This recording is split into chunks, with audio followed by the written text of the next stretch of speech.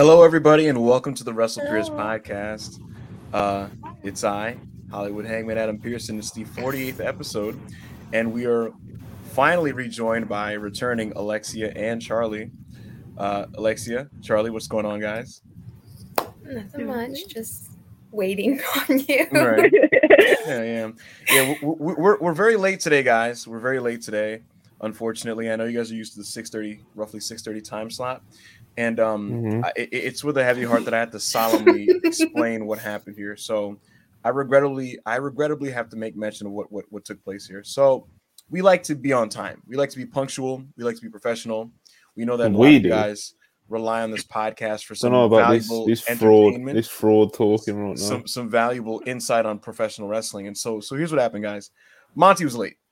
And it was really just like, wow, like, what are we doing here? You know what I mean? I was here, Alexi was here, Charlie was here, and Monty just didn't watch Dynamite. He just didn't watch it. You know, he pretended like he saw the show. And I told him, listen, we can't talk about Dynamite if you're not going to watch the show, Monty. So Monty's been doing that last 2 hours while we've just been here waiting, you know, wanting to wanting to start the show, you know. So in spite of that, I want everybody to just forgive Monty, but also let him know that we can't tolerate this going forward. We need an interim backup Hangman. Hangman is a fraud. Yeah, listen, I don't understand what the comments are saying here. Yeah, listen, that I don't know what's going on there. You know, it's a Monty thing. It's not a me thing, guys. Like, if you guys believe that it got pushed back 4 times, I blame Hangman. It's Monty. It's Monty, guys. You know, hashtag blame Monty. You know, Hashtag blame Hangman. but we're here. We are here. Happily joined again, like I said, by Alexia and Charlie. In general, ladies, Alexia, what the fuck is going on in wrestling? Like, how close have you been following the chaos as it's been taking place lately? Wait. Did I laugh? Sorry, my stream lagged. It did for a bit. Oh, you didn't hear me? We'll start with Charlie. Okay. Charlie, listen, it's been a chaotic couple days, right? It seems like we are living in such a dramatic time for wrestling in the sense that every morning I wake up and there's some type of fucking over-the-top story, right? And a lot of it's from AEW. This is just the most chaotic promotion of my personal lifetime because it's like, and it's a unique situation to me because it's like the shows are still really, really good, right? But behind the scenes seems like an absolute mess based on what we're hearing.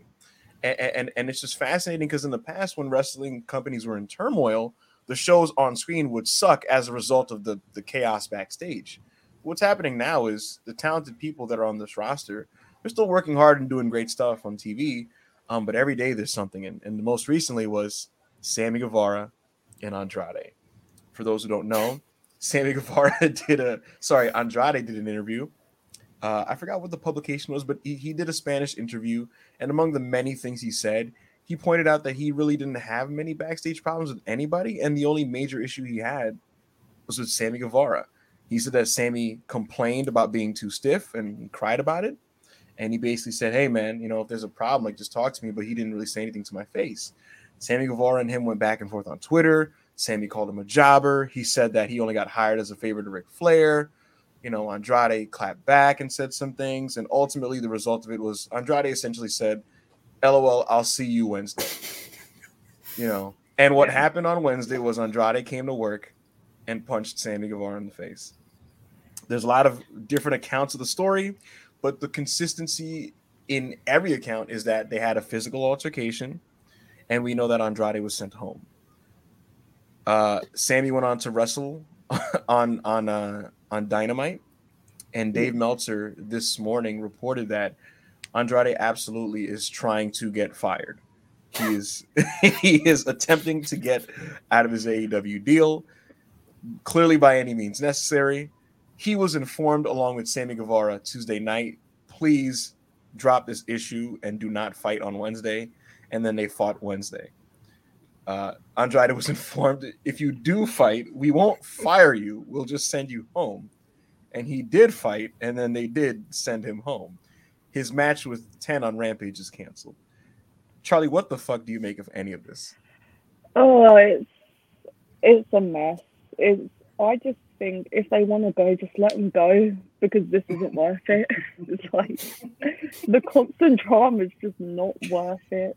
Like, why is it never ending? Like, did you see Ricky Starks' tweet about his coworkers? Yes, that they need to shut the fuck up, and Yeah. he's not wrong. He's not wrong. There's too much of it. I don't get it. Alexia. Hi. What do you make? Sorry. What do you make of this? Yeah. Honestly, same thing. It's not worth it. Like, I feel like if people want to go, just let them go. Like, there's only so much you can do with the person, to, like, I guess, satisfy them. I mean, if they're not gonna be if they're not in a spot where, like, they want to be, and it's just, like, making it bad for everyone else around them, like, just let them go. You know, you can just let them go. Yeah, look, I agree. And what I find frustrating about this, ladies, is that some people, you know, I think some people, to be honest, are a bit in too deep when it comes to some of this stuff, because everyone turns into these like armchair general managers, and they're like, we can't do that. We're in a war. We're in a fight. You can't let WWE win. And listen, look, is it true that Triple H's tampering has affected the locker room negatively? 100%. It's like somebody's ex coming back into someone's DMs and kind of going like, "Hey, are you happy in your current relationship?" It's literally like that's what's going on. And so yeah, look, if you grant Andrade his release, does that mean Triple H technically won this? Sure. But here's my thing: is winning the dick measuring contest with Triple H worth having dynamites every week where after every show there's some type of distracting situation? You know, personally, I don't think so. I don't think it's worth it. It's just not. Look at this. What's up? Alexia, let's read that one for me. Okay, dear Loki, thank you. They said tinfoil hat theory here. I think the Sammy stiff stuff was a rouse and a way for Andrade to start a fight backstage. It's probably known that it's easy to get under Sammy's skin, and he did that. And he did just hoping to get fired. Monty, did you see my Triple H parody tweet last night? Which one? I only made one. But you only made one. You know, you normally go on these rolls, and you know, I used to get going. Yeah, your hit rate is your hit rate's not usually the best. But, no, you sometimes you string some good stuff together. Nah, that's not. You're not the worst worker on Twitter. So nah, my wrestle jokes are great. I tweeted the gif of Triple H on the phone, and the gif was essentially like, listen, kid, just start some shit with the stupidest fuck in the locker room that you know. And then I wrote like on Andrade basically saying like Sammy, and he's like, yeah, sure, just mix it up with him, you know, get fired, and I'll see you Monday. Like, yeah, they had the Tony Khan or whoever it was regarding talent relations spoke to Andrade, told him not to fight on Wednesday. And he was just like, yeah, sweet. Then did you read Sean's update report today? No, like, there's when Andrade got to Dynamite, he was waiting around for Sammy Guevara. He was waiting on him, bro. This man is literally pacing back and forth like, I'm gonna get fired. Yeah, but what would you tell a talent? Yeah, if you fuck this kid up, I'm not gonna fire. Like, why would you do that? Like, that's a weird way to frame it too, right? Like, he's just like, hey, listen, don't fight. If you do fight, I will not fire you because I know that's what you want. But don't fight, okay? And he's just like, okay. Like, yeah, it's so unserious. This whole situation. Here's the thing about it, like, it's just inherently funny to a degree too, right, guys? Like, I just think the very fact that Andrade on Twitter was just like, yeah, I'm gonna see you Wednesday, LOL, and then basically like in front of the world, in front of everyone in public, basically was like, yo, I'm gonna knock you the fuck out, you know, and like it just happened. It's insane. I was told some things last night, Monty, I didn't watch Dynamite live. Obviously, I was at work. When I came home, I was briefed on the situation, and it was framed to me that Andrade was seen as the aggressor in the situation, and basically he came in, he he went up to Sammy, swung, and it was he just swung on him, and it was the way it was described to me was that not really any punches connecting. Is that British Oscar? Oh, there you go. Look at Charlie. Morcation, thank you for the super chat. Yeah. Thank you. Basically, Monty, this guy told me that like it was more flailing and very little punches connecting, and that it was broken up very quickly. But it seemed like both guys were going to get sent home, but essentially certain people behind the scenes strongly advocated that Sammy not go because he Chris didn't Jericho. Because he started because he did not start the altercation. You mean his tag partner in the main event? There were strong forces backstage saying to not remove him from the main event because they were thinking of doing so, and then they didn't remove him from the main event. Jericho didn't want to tag with Hager, bro. He didn't want to do it. Can you imagine Jericho was looking behind him and he saw Daddy Magic and Hager. He's like, "Can either one of you wrestle right now?" And Jake was like, "Bro, I don't even got my gear, bro." What the fuck? Yeah, it's insane. Monty, are you in agreement with the ladies that Andrade should just get his release? Yeah, definitely. At this point, he's a wild boy, man.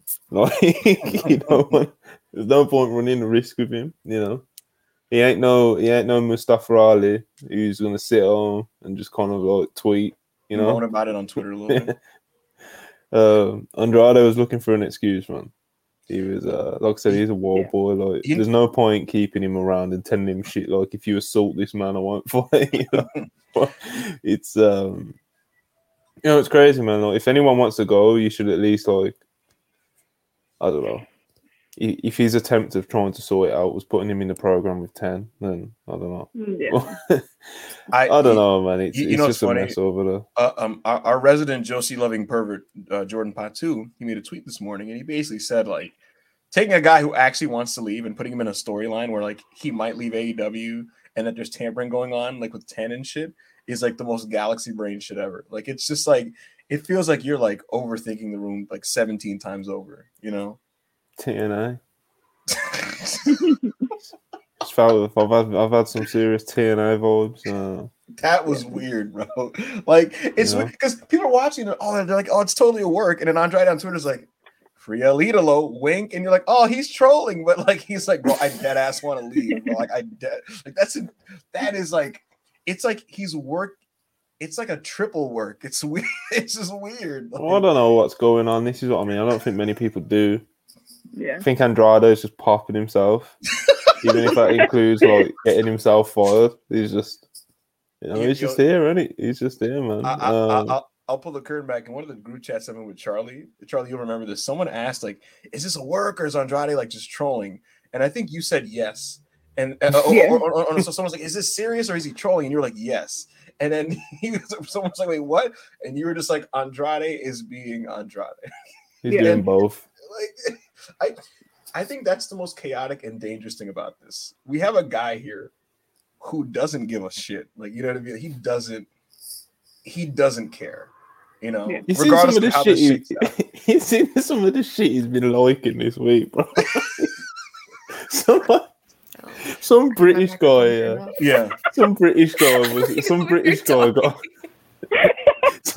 guy got blocked by Sammy Guevara, and he was just like, who does this cunt think he is? You should beat the fuck out of him at Andrade. And he liked it. I could literally tweet right now, Triple H greater than signed Tony Khan. Andrade was a hooper in NXT and tag him, and he would like the picture. Like 100%. He would 100% like he just him, bro. If you're at him and say something, he would chuckle at it and be like, "Yeah, people are gonna notice it." And that's pretty funny. Someone tweeted Wizard of Wrestling. He tweeted like basically like Andrade would have so like walked out there against 10 and just like not kicked out of like a pin attempt.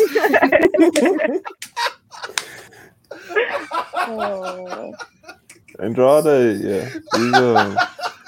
Yeah. He's like I said, man, he's a wildcat. A wildcat, bro. He smiled and nodded in Tony Khan's face. Like, yeah, I ain't gonna touch him, man. Don't worry about it. I got you. He showed up there. He was waiting in the corner, bro. Yeah. Ready.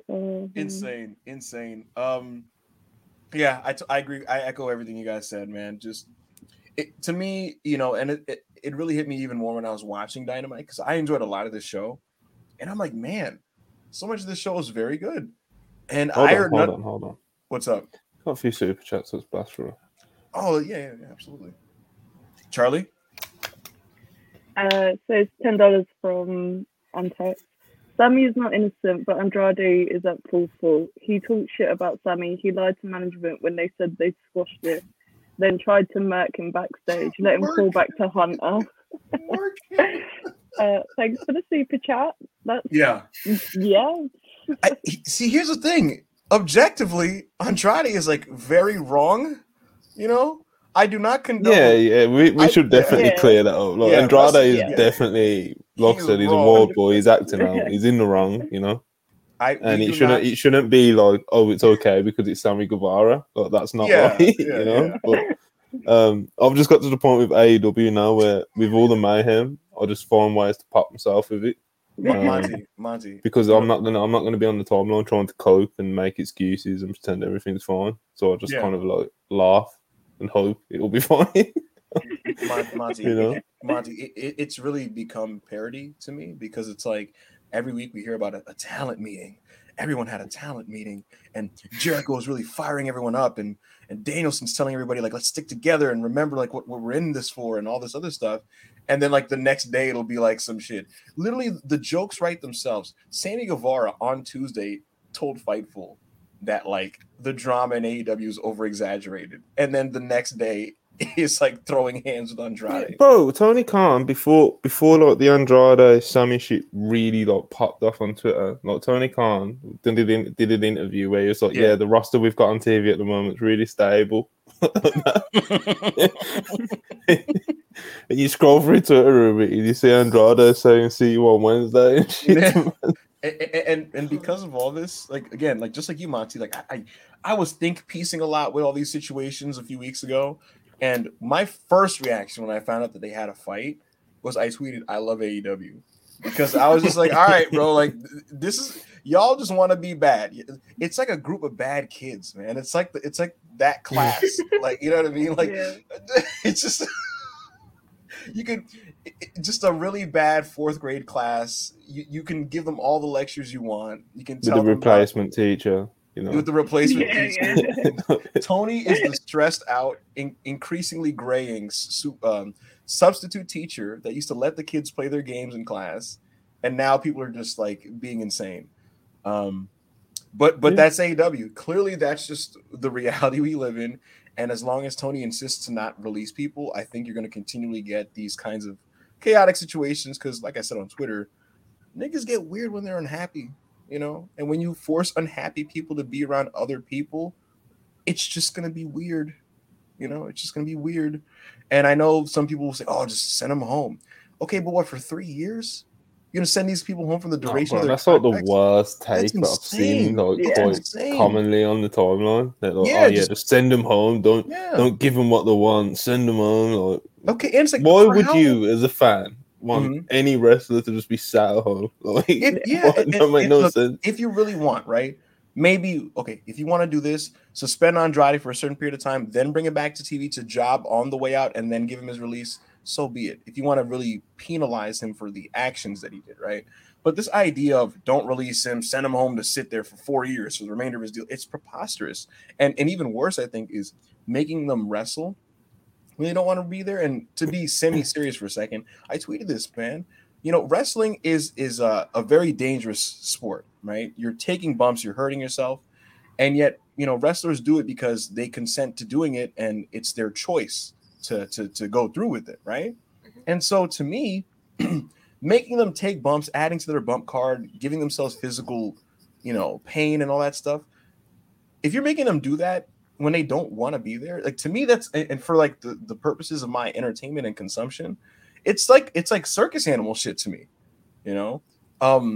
Without being like super dramatic about it, like that's how I see it. So I it's nasty business, man. Like it's Yeah. whatever company it is, any Absolutely. contract where where the employer can just let you go, but the employee can't get out of it when they want. It's always going to be lopsided and a bit weird. Yeah. Just because that's the norm doesn't mean that it's like okay, you know. Mhm. So when these people are saying, "Oh, they signed the contract," it's like, yeah, but you know. And one more thing about it, Monty, like people think like, oh, you let them go, the floodgates, the precedent. Do honestly, guys, do you really think if he grants Andrade's release, like everybody in AEW is like, oh, I want to go too? Like, what are we talking about here, bro? Swerve was tampered with, and he told them no, and then snitched on them to Tony. Like, yeah, like most of these people who are on the show want to be there. You know, like I think AEW should have faith in their environment and their promotion, and just trust in the process. So trust in your talent, man. Like, trust in what you're doing, trust in your talent, and trust that they want to stay there. You know, and if you're doing right by your talent, they will want to stay. You know, exactly.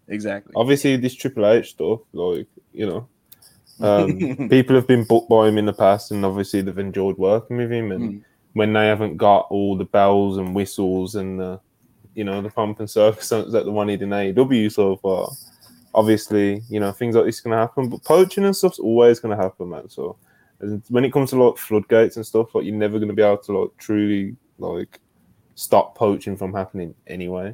So like I said, the president's set would probably be just you're a happy company to work for, not that if you are unhappy here, we're going to hold you here and we're going to make you sit home or whatever it is that they're going to do. Absolutely. I think if it release who's not happy, bring back the elite, bring back CM please, bring back Ace Steel. Oh my god, bring them all back. I don't know about that. I wouldn't agree with that last one. Could you imagine? Rob knows, man. Sir Paragraph, Rob, $2 free Andrade. He ain't doing nothing wrong. We got super sticker. Mr. Warren Hayes, $5 super sticker. Thank you, sir. Appreciate that.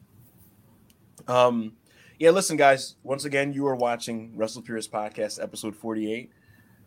Don't forget to like the video, share the video, subscribe, leave a comment when you can, and also feel free to send super chats if you so please. Morkashi, $2. Hangman and Monty's favorite Joshi. Monty, who's your favorite Joshi? Tam Nakano? Yeah. Interesting. So far this year, anyway, definitely. I love Tam. It's tough. Big match Tam. Right. So I don't know if I have one singular answer. You know, when Asuka and Io are active and healthy, they're like tremendous to me. They haven't done too much this year. Obviously, I'm not the biggest expert in Joshi wrestling, but from what I've seen, I do really get drawn to Starlight Kid and to Starlight Kid and to Julia, who she's not like a supernatural gifted athlete, but she has so much like charisma and star presence. It's hard to not like just really be taken by her matches, right? And I also want to toss out Riho really has grown on me. I remember when I first saw Riho, I was like, man, she's just way too small. Like, this is so implausible that she's beating wrestlers. Like, that was my thought at the time, right? And this is why you get called an old man all the time. I was like, she's so small. Like, she's just so, it's preposterous. You're such a hater. Here's the thing, though, guys. I came around, and something hit me one day, and I was like, nah, Riho's brilliant. So I think she's stellar. I think she's awesome. I think Yuka's also really good. There was a 2-week stretch in like May where on Rampage, Yuka and Riho wrestled, and it was like really, really good. So yeah, there was that one match where they came out, the crowd was completely dead, and by the end of it, they were on the feet and shit. Yeah, I love that. That's what you call workers, brother. Yes, yes. When you can show up and people don't even know you like that, and you make them care about your match just through your work, you're special. Bandito did last week. And speaking of Bandito, favorite male WWE, girl's favorite male WWE star. Sure, go for it. Alexia. Sammy Zayn. Oh, okay. That is my Charlie. I love Sammy. Yeah, he's awesome. I was gonna say Pete Dunne, but I feel like I'm gonna get rinsed because that's an English person. Good lad. The beans and He's a toast good lad, bias. man. He's good. He's good. He's a good lad. Yeah, no, I love Pete Dunne. Kevin Owens, probably. Actually. Yeah. Fair. Oh, look at that. Alexia and Charlie picking Kevin Owens and Sammy, the best friends. What are the odds of that? Right? My bestie. Yeah, right. Yeah. You should do the heart thing now. You should do the heart thing. Oh my god. We're trying to do this heart thing. Yeah. Wow. Explain it to the people, Alexia. So before we went live, we were trying to do like this heart thing on the screen, but we could not figure it out. Like, you did this and it one, wasn't like, I was like, wait, is is it up? Is it down? Is it there we go. there? Wait. You almost got it. It's Easy. not You did it. See? Perfect. A little low. Good enough. Wait, Someone get a screenshot real quick. Get a screenshot. Let's get some hearts in the chats for the ladies. You know what I'm saying? This is the first time they're on the pod together, you know? Yeah. Which is really, really cool. It's super cool. Yeah. But yeah, Hangman doesn't usually allow more than one female. So. Usually no. I have a one woman per podcast rule. When there's too much, it's a bit of a problem because then there's too much, you know, the tension being detracted from me, you know, and that's not good. So I tell Monty like we got to keep it a one, you know. But this week, you know, I'm feeling a bit more benevolent. You know, I'm being more open and progressive. And so you might argue that this is the women's revolution of WrestlePurists, you know, and like Stephanie McMahon, I started the women's revolution of WrestlePurists. You're so unserious. He's nasty, man. So I want Don't guys to listen to credit him. me for creating women's wrestling and wrestling. Listen, we're talking about We're wrestlers replacing getting. you with Anna next week. We're Anna next week. Yeah. You guys need You're to just do. out. You guys need to do an on-screen three-way like scissor thingy, like the gesture, Whoa. like the way the acclaim. That sounded crazy. That sounded crazy. It was, Wait, I thought our minds went into completely different ways. That was yes, I'm talking about crazy. the acclaim. I don't know what y'all are. Hey, listen. So you should put him in timeout, man. I didn't even know she was here. That's what makes it hilarious. Yo, we need a. I'm so sick of you. We need to put a filter on this, man. I'm talking about the gesture, the way, you know, Billy Gunn does with, you know, being claimed. Charlie being just and just a vile-minded person. You know what I mean? Wow. Listen. Oh, real quick. Before we get to the next topic, everybody, bully Monty. He owes Anna like 3 podcasts worth of money, and it's the reason why she's been gone. Montel Heyman. It's not is me. late. Montel Heyman is late Don't blame me. royalty checks. It's somehow Hangman's fault. Who are you gonna believe? Who are you gonna believe? Who are you gonna believe? Monty was late today. Monty's late on checks. It's getting rough, man. You know, you're like the new Tony Khan. Listen, Hangman definitely, but what? No. Why does he have my profile? Look at this abuse I'm getting, man. Let me see. Monty the Ultimate Carney. Yeah, let's go. Let's go. Oh my god. Let's go. Yes. Monty Khan. Monty Khan. Oh my god. Free Anna. Montel Heyman. Yo. Monty Heyman. I'm telling you guys, man. He acts smooth on TV. Sorry, on video. Behind the scenes, man, it's just stacks of dollars at his desk, right? And we come up to him and we're like, "Yo, so like, what's up with the payouts, man?" He's like, "Working on it, mate. I'm working on it." You know. And Anna stood up for herself, and I respect that. So everybody in the chat, hashtag pay Anna. Yeah. Look at this. Mon Dixie Carter. Well, these are getting crazy. This one's layered, bro. That's layered. Yo, I was just listening to Tony Khan's interview with Ariel Helwani, and he was talking about like old wrestling and how he was in forums. Okay. Tony Khan was talking about how he was a 12-year-old on forums in the 90s talking to old wrestlers and talking about old wrestling and how he learned about Bill Watts and how Bill Watts used to keep wrestlers in line by carrying a gun. And he was saying how like he can't do that with the AEW locker room now because like he can't. And I'm just like, oh no shit, bro. Like what the fuck? But yeah, what did you make of that interview, Monty? Did you watch it? I haven't got to it yet, which is kind of bad so considering the obvious. Yeah, but I've been busy. I've been busy editing videos, and Pep's also put out an interview earlier, so I edited and got that out for him as soon as we could because Masha's obviously got a. That's obviously who the interviews with, by the way, Masha Slamovich. Right. She's on the Impact card, which is tomorrow, I believe, because they do Friday night pay-per-views now, which is Yeah, Rob watches them live, so we could ask him about those Impact situations and stuff. Listen, they put together a nice show, man. I gotta be honest. Impact is how do I word this? How do I word this? You've done it on the timeline, bro. Without getting put on Twitter trial. You've done it on Twitter, bro. I remember when someone in the chat will remember when Backle Pangman done the list of Impact talent that he done like a 20-man list of like, these guys are all good. Alan Angel, which they are, but it's just it. He was like, yeah. Hey, listen, I'm not the only Impact fan on this stream as we speak right now. I don't know what you're talking about. Only one. I still have my AirPod in. I can hear you. Here's the thing. Only one person in this stream has paid to go see an Impact show live. That's all I'm gonna say. That's all I'm gonna say. Listen, there was.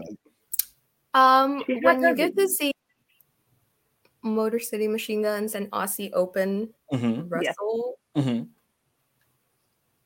am willing to bend some of my rules. Got you. Speaking of bending rules, Charlie was live for an FTR match. Yes. No. Yes.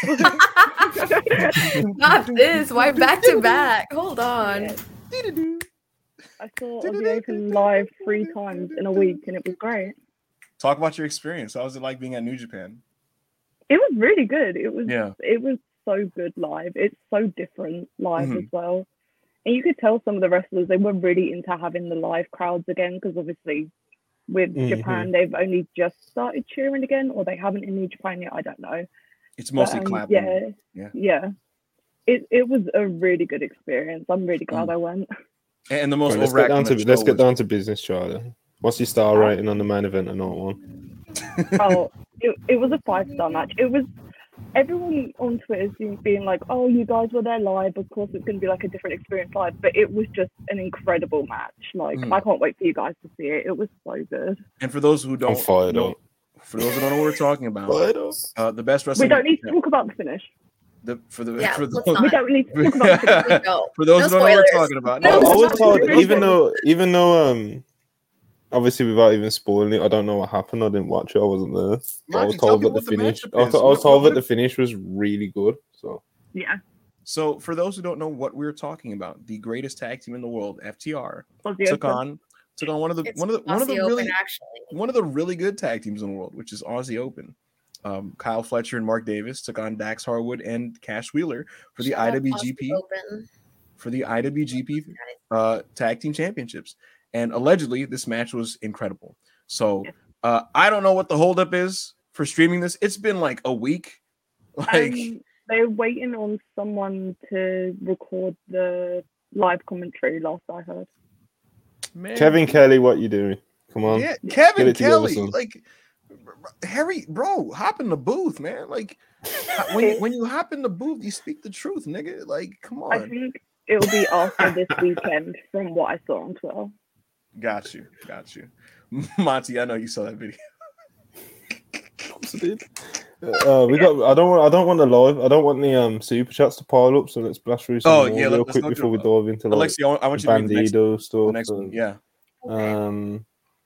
Well, let me find. When I step in the booth, I speak the truth, nigga. Mark Davis was. Mark Davis was the MVP of that match. Okay, go ahead. Go ahead, Alexia. 2 show. Okay. How was not 2? New Japan, Bros and God, $4.99. Thank you. Besides the AWBS, Charlie, how was the Royal Quest 2 show? Yeah, it was great. I had a really good night. The AWBS. What was the main event for night 2? 2? Yeah. It was Zack Sabre Jr. versus Naito. Oh, God bless. I heard good things about Yota Tsuji, who's one of their young lions on excursion right now, against Ishii. I think that was the best match of night 2. Wow. And that was the second to last match. I enjoyed that a lot more than I was anticipating. Because it's not exactly my style of wrestling, but Tsuji is somebody that who has more potential, Sammy or Andrade? Yikes. Monty? Me. Okay. Andrade is like a 20-year pro or some shit, and Sammy Guevara is like 30. The thing is, they're both like around the same age, and they're both relatively very young wrestlers. Well, I'd sign Andrade. Alexia? All day, every day. Oh, wait. Yeah, I don't know. You don't know? You okay? I'm sorry, I had like a whole brain part. I like blanked. She was distracted. What? Read the super chat, Alexia. Okay, who has answer the question?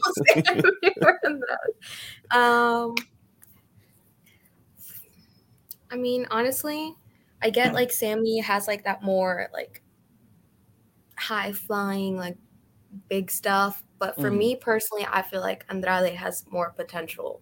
Mm-hmm. Charlie? Yeah. Andrade. This is not even a debate or a question I'm not elaborating on or a topic or a conversation. Sammy has a knack for weaponizing his heat. I'll give him that. He is able to recognize that he's hated and play into it in a way that inspires more heat. Both of you guys disappeared. Don't know what happened there. That was really weird timing. And so I think he performs a little bit more than Andrade does when it comes to hamming it up and that type of thing. But outside of that, I mean, as a wrestler, as a persona, in terms of his look, the whole package, Andrade is like superior than to Sammy in every way. So yeah, that's where I'm at with that. Yeah, Yota Tsuji, I wanted to say, Monty, he's somebody that I was really into his young lion work in New Japan, right? Mm-hmm. And I remember he said he wanted to like learn lucha and he wanted to go to Mexico. And I was excited for that, but because of the pandemic, he couldn't do it.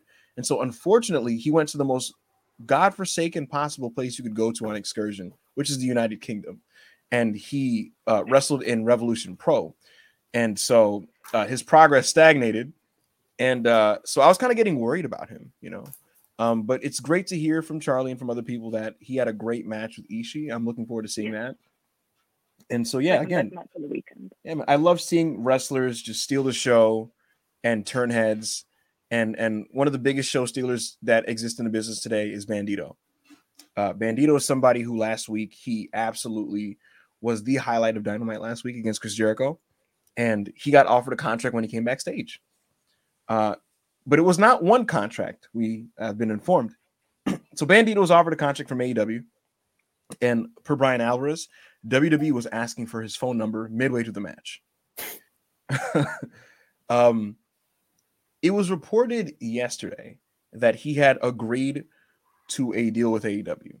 And everybody on the timeline rejoiced, including myself. Today, he, by his own admission, said, yes, WWE offered me a contract. And he said that he has not yet signed with AEW. He said that he's probably going to, but he's probably going to. It has not happened. He confirmed that WWE offered him a deal. And a quick little tidbit, Monty, since you did not watch the Ariel Helwani interview. When Tony Khan was talking to Ariel, and he's talking about the new regime in WWE, one of the main things he talked about was that he said, me and Hunter have the same taste in wrestlers, and we're going for the same guys. And he literally vaguely alluded to, he said it's happening as we speak with somebody, and like he kind of smirked. Oh, we got a little mushroom. Shout out to that, and shout out to the new Mario movie. The trailer is out now. Yeah. Product placement. Alexia, your sound is gone. There we go. You're back. My bad. I had my microphone turned on. Oh, Charlie, we have a super chat from the custodian, Brian Pillman Jr. Let's check that out. I don't know about potential, but Andrade's locker room is way cleaner than the Spanish broads. I know who I'd want to keep around. Custodian BPJ, we appreciate your service in AEW. What you do in terms of keeping the locker room clean and shiny and the floors waxed and I've just gotten smooth. We appreciate it. You do great work for AEW and just keep it up, man. Thank you so much for the super chat. Alexia, what do you make of WWE asking for Bandito's number in the middle of his main event match and trying to give him a counter offer, trying to intercept his signing with AEW? Sorry, I'm just like. Mm-hmm. Okay. I went to you first because that's your guy. That is my guy. That's your guy. Yeah. I love Bandito. Like for me personally, like I would definitely like that is a wrestler that I would love to see in AEW. Right. Because I am very like thinking about like all the dream matches that I would want to see with him in the roster. Mm-hmm. But like I said, like I'm like a really big fan of his work. So for me personally, I mean, I'll still support him no matter where he goes, just because that is a guy that I do like want to see him win. Yeah, I want to see him win. Like there's someone who I want to see succeed. Yeah. And so I feel like whatever his choice is, even if I don't agree with it, I will still support him. You know? But I don't know, like that trying to contact him like mid match. I was just like, you've had this whole time. Same with AEW too. Yes. You had this whole time to reach out to him. And you waited until the very last minute where he's wrestling on live American television. But hey, do you want to stay?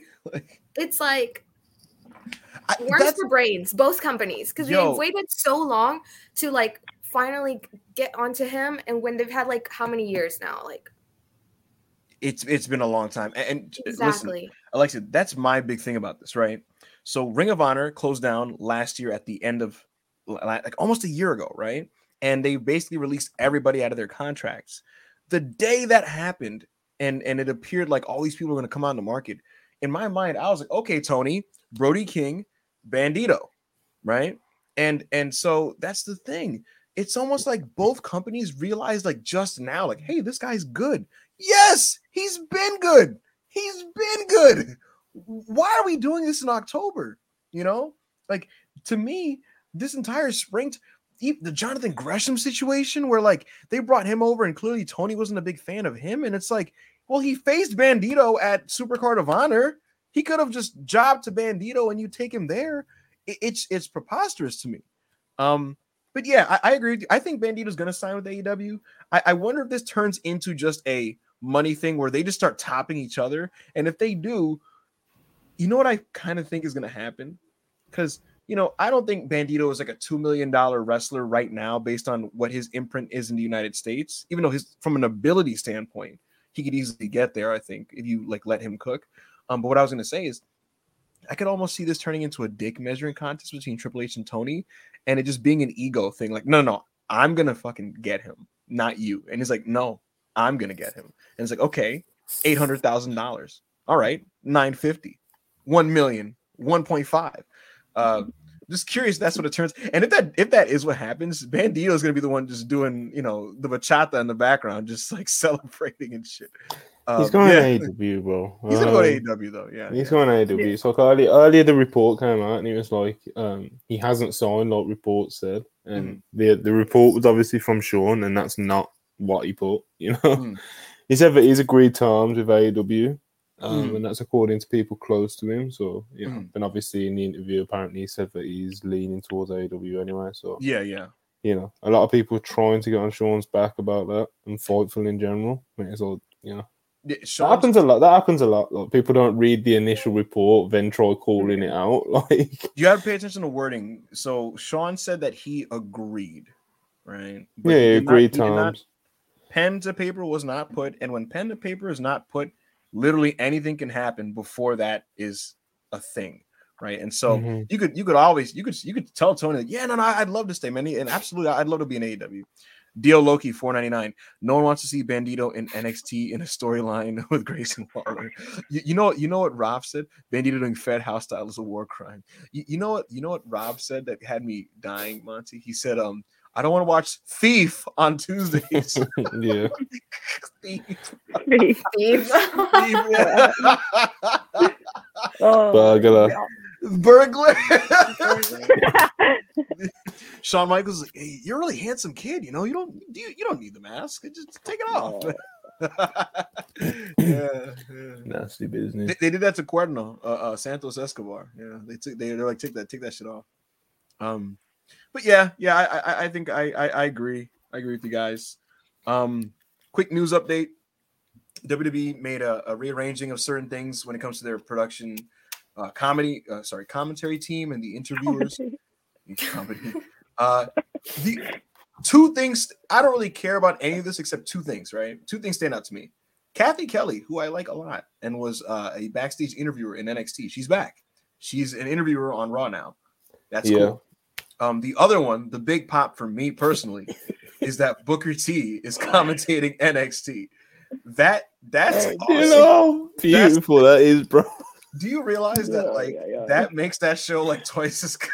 It's like Taz on Dark. Like, I don't know who used to watch Dark. I don't know if Taz even still does Dark, but there was a period where he would just be on Dark, and he was just like he was a joy. There's 100% going to be Booker T clips like on Tuesday. Every Tuesday, Booker T is going to say some fucking funny. But he's going to be bad commentary, but he'll be funny, you know. Here's why I like Booker T commentary. For those who don't know, he commentates like a guy that has never seen the show before. And it's so funny. Like, he's just live reacting to this shit. And it's like, do you pay attention to the product in any way? Like, so, yeah, no, it pops me. Other than that, they just rearranged some things. They cut every team down to two people. Michael Cole will be commentating with Corey Graves, I believe, was doing that. Or no, sorry, Wade Barrett. Yeah, Beans and Toast Man. Wade Barrett is doing commentary on SmackDown with Michael Cole. Pat McAfee will be back when the college season's over of football. Raw is Kevin Patrick and Corey Graves. That sounds boring on paper. Kevin Patrick, what I will say is this is indicative of the regime change because Vince McMahon and Kevin Dunn do not like accents. They're not fans of it, right? And so they would never let the lead play-by-play guy on their main show be someone with an accent who's not American. But clearly Hunter doesn't mind. And so as the team he went with, I was wondering if they were going to bring back Morrow. I would imagine, it seems like you read a super chat or something. But no. Oh, I was going to say, I was wondering if they were going to bring back Morrow. I'd imagine they asked him, you know. I'm a fan of Morrow. Yeah, I don't know. When Booker T discovers Nikita Lyons, I'm telling you, shug it, dug it, quack, quack. Don't ever say that again. So Tuesday nights on the USA Network. Monty, just think of the random anecdotal, unrelated stories he's gonna bring up when Braun Breaker shows up. Well, it's the NXT characters and shit, bro. Like, he's just gonna say some fucking funny shit. Braun's gonna be there. And he's gonna be like, I smoke weed with his daddy. Oh, shucky ducky. Yo, Tony Khan. Yo, Tampa bring Booker T to AEW. Booker T. Oh my god. Yeah. So those are the production changes. Monty, do you have anything to, say about any of these moves? Not really. It's nothing really too exciting outside of Booker T for me personally. Yes. I guess we'll see how it works, in motion. But I'm not a fan of the majority of the people we just named. So I'm really picky with commentators though. Like, there's probably nothing on half of the people in the list, but But at the same time, I pop for Jim Ross. So who am I? You know. Ladies, I don't know how you guys consume wrestling when it comes to commentary. For me, when I decide like this commentary is just not good or just flat out bad, I like train my brain to just not hear it, if that makes any sense, you know. So yeah, that's just kind of me with commentary. Are we all in agreement that Kathy Kelly is awesome? Yeah, I like Kathy Awesome. Kelly. Seems like a nice girl. Yeah. Seems like a nice girl. Sure, I'll take it. Moving on. Anything else, Monty, before we get to this Dynamite? I think there was something. Legado del Fantasma will be on SmackDown. Yeah, that's the one. That's the one. Yeah. Yes. I saw that. Pop. Rovert that could be as soon as tomorrow. So yeah, you know. Rovert was implying a few weeks ago that Andrade, that they were probably keeping those guys on ice until Andrade could get out of his deal, which is a hilarious theory.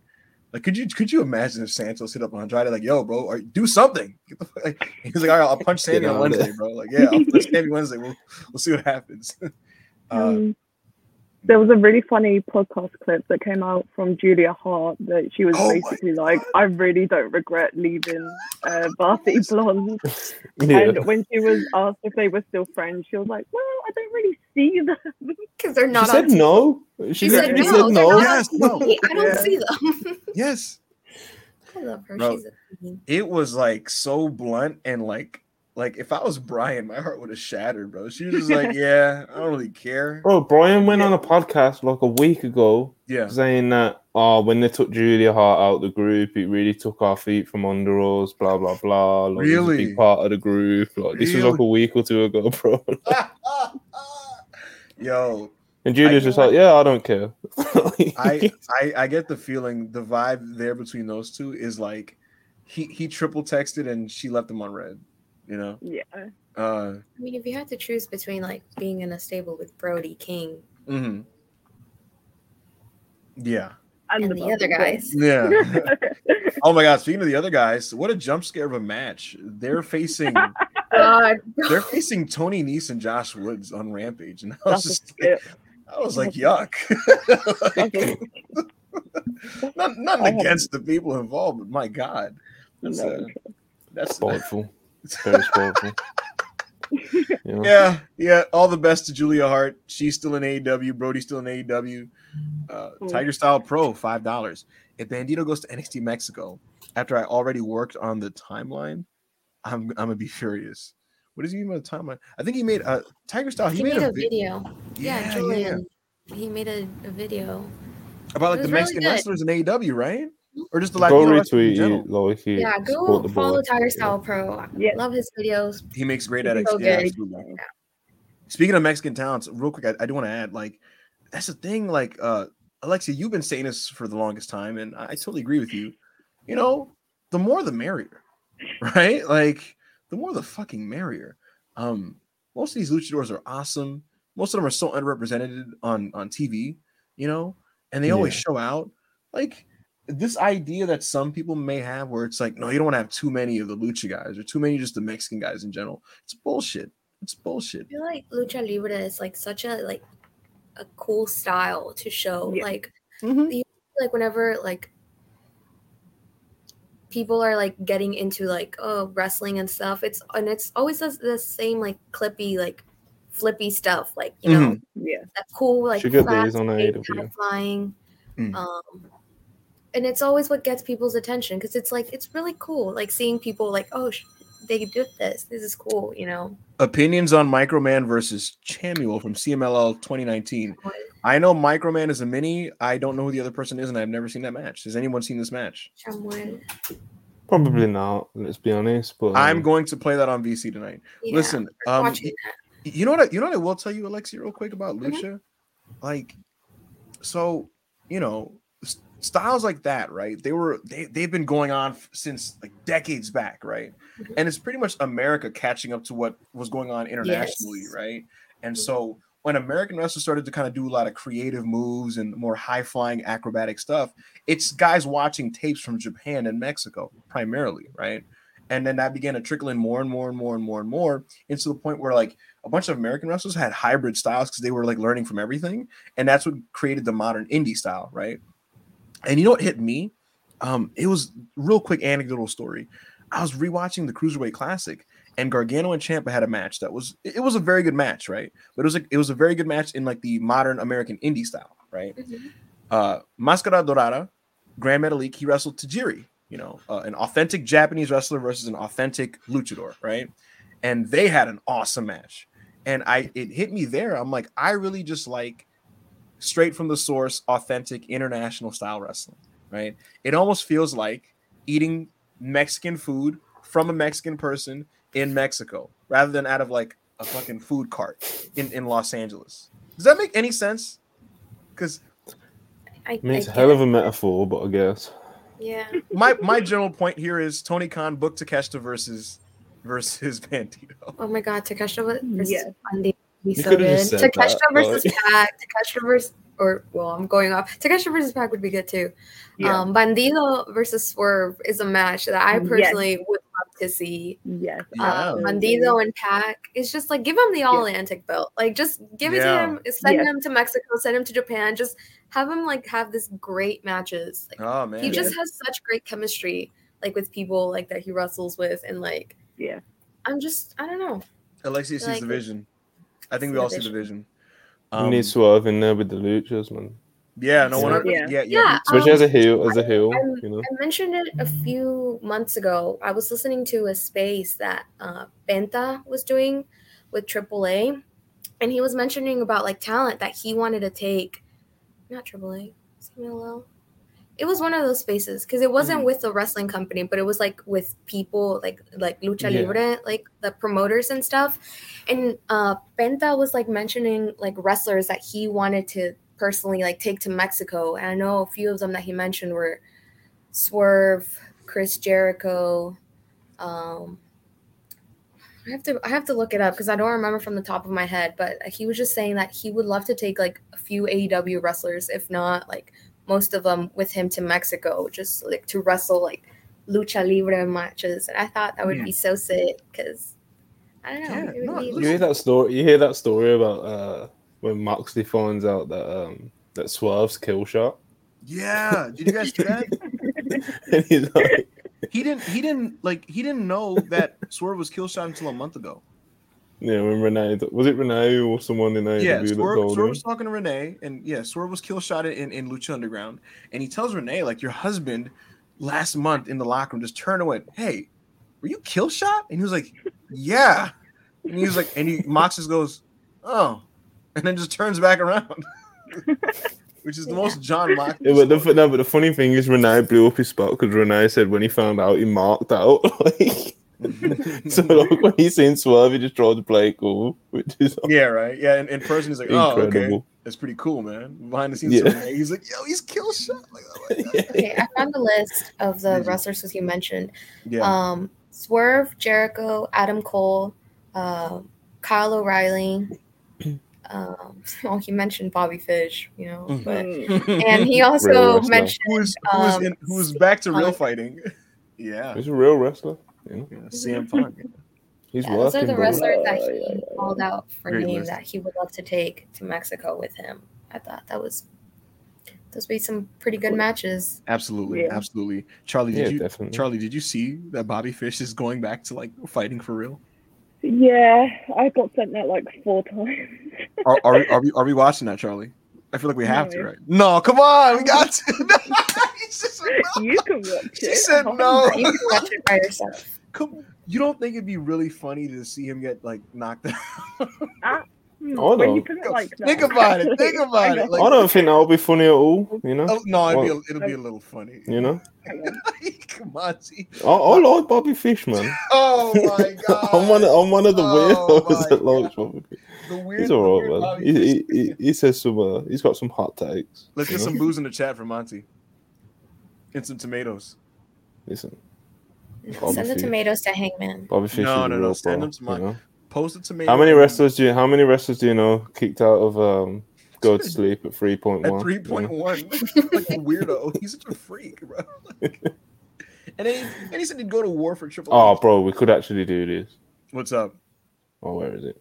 That's probably true. Need a watch along, bro. We have to watch this Bobby Fish fight. We have to. Even if it's just like a 20-minute watch along, we just go live for 20 minutes. Yes, and just watch the fight. Watch it as a family. I am making Charlie see this with me.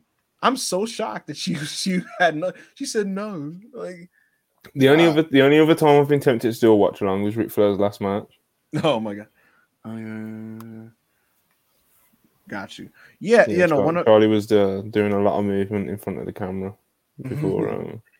Her body. She'll be back. Body couldn't handle the excitement that was emanating from her. You were talking about Bobby Fish. No, you scared her away. Alexa, you know what actually happened was she heard Bobby Fish was entering a real fight, and she got so hyped and excited. She didn't want to be caught on camera, like just doing a happy dance, and so she was just like, "Oh my god, Bobby Fish is fighting! Oh I'm buying the pay-per-view now. Let me look up the results." And such bad accent. No, that accent was fucking amazing. No, he said nah. Monty, I could do a pretty good Monty. I can't lie. So Dynamite opened with Wheeler Yuta and and MJF. No, but seriously though, Dynamite opened up with Wheeler Yuta and MJF. Overall, it lost some steam at the end, but I thought like the first 70 minutes of Dynamite were fucking awesome, roughly. Up until the National Scissoring Day segment. I thought the show was pretty awesome. I'm a big fan. Segment was awesome. I don't know what you're talking about.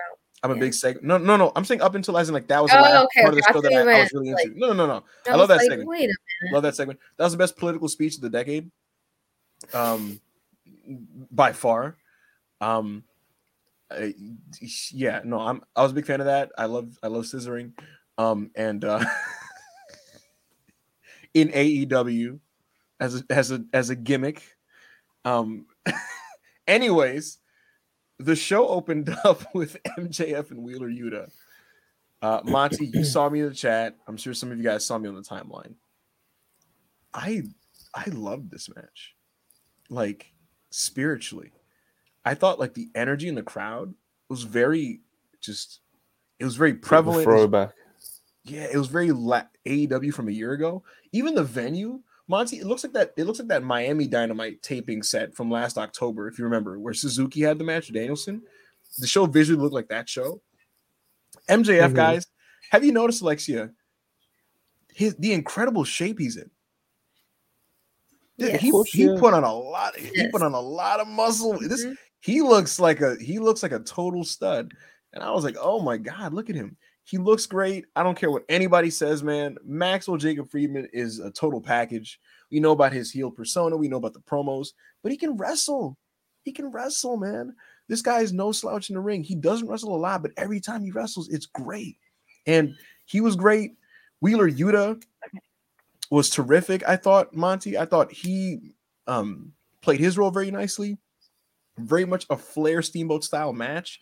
And Monty, what I noticed about MJF's game, he doesn't do anything overtly flashy or exciting, and yet he's so sound and he bumps great.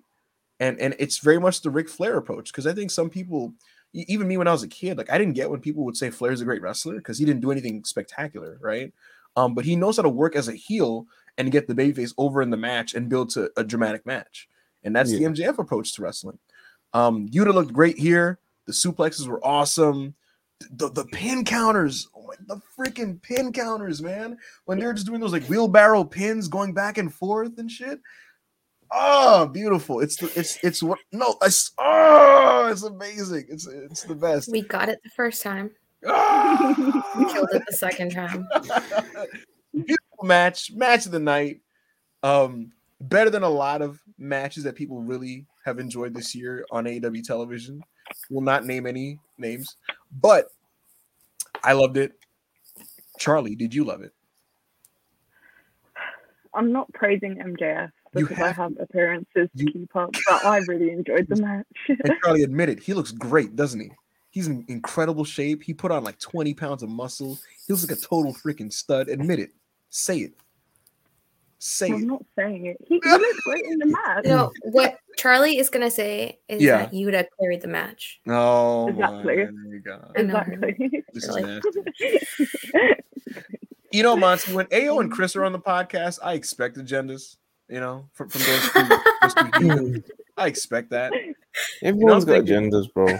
I'm thinking, okay, Charlie and Alexia, 2 women on the pod. That's a bit of a stretch, but you know, I'll let it happen. It'll be nice. And then what do we get? Agendas. Listen, everyone's got agendas. I've not been quiet about the fact that I don't like MJF. I tweet it almost every week when he's on. Even Anna's got agendas, bro. What are Anna's agendas? Britt Baker. That's a factual agenda that everybody should support, to be honest with you. No, we don't support any agendas against any wrestlers. We love all wrestlers and love all wrestling at WrestlePurists.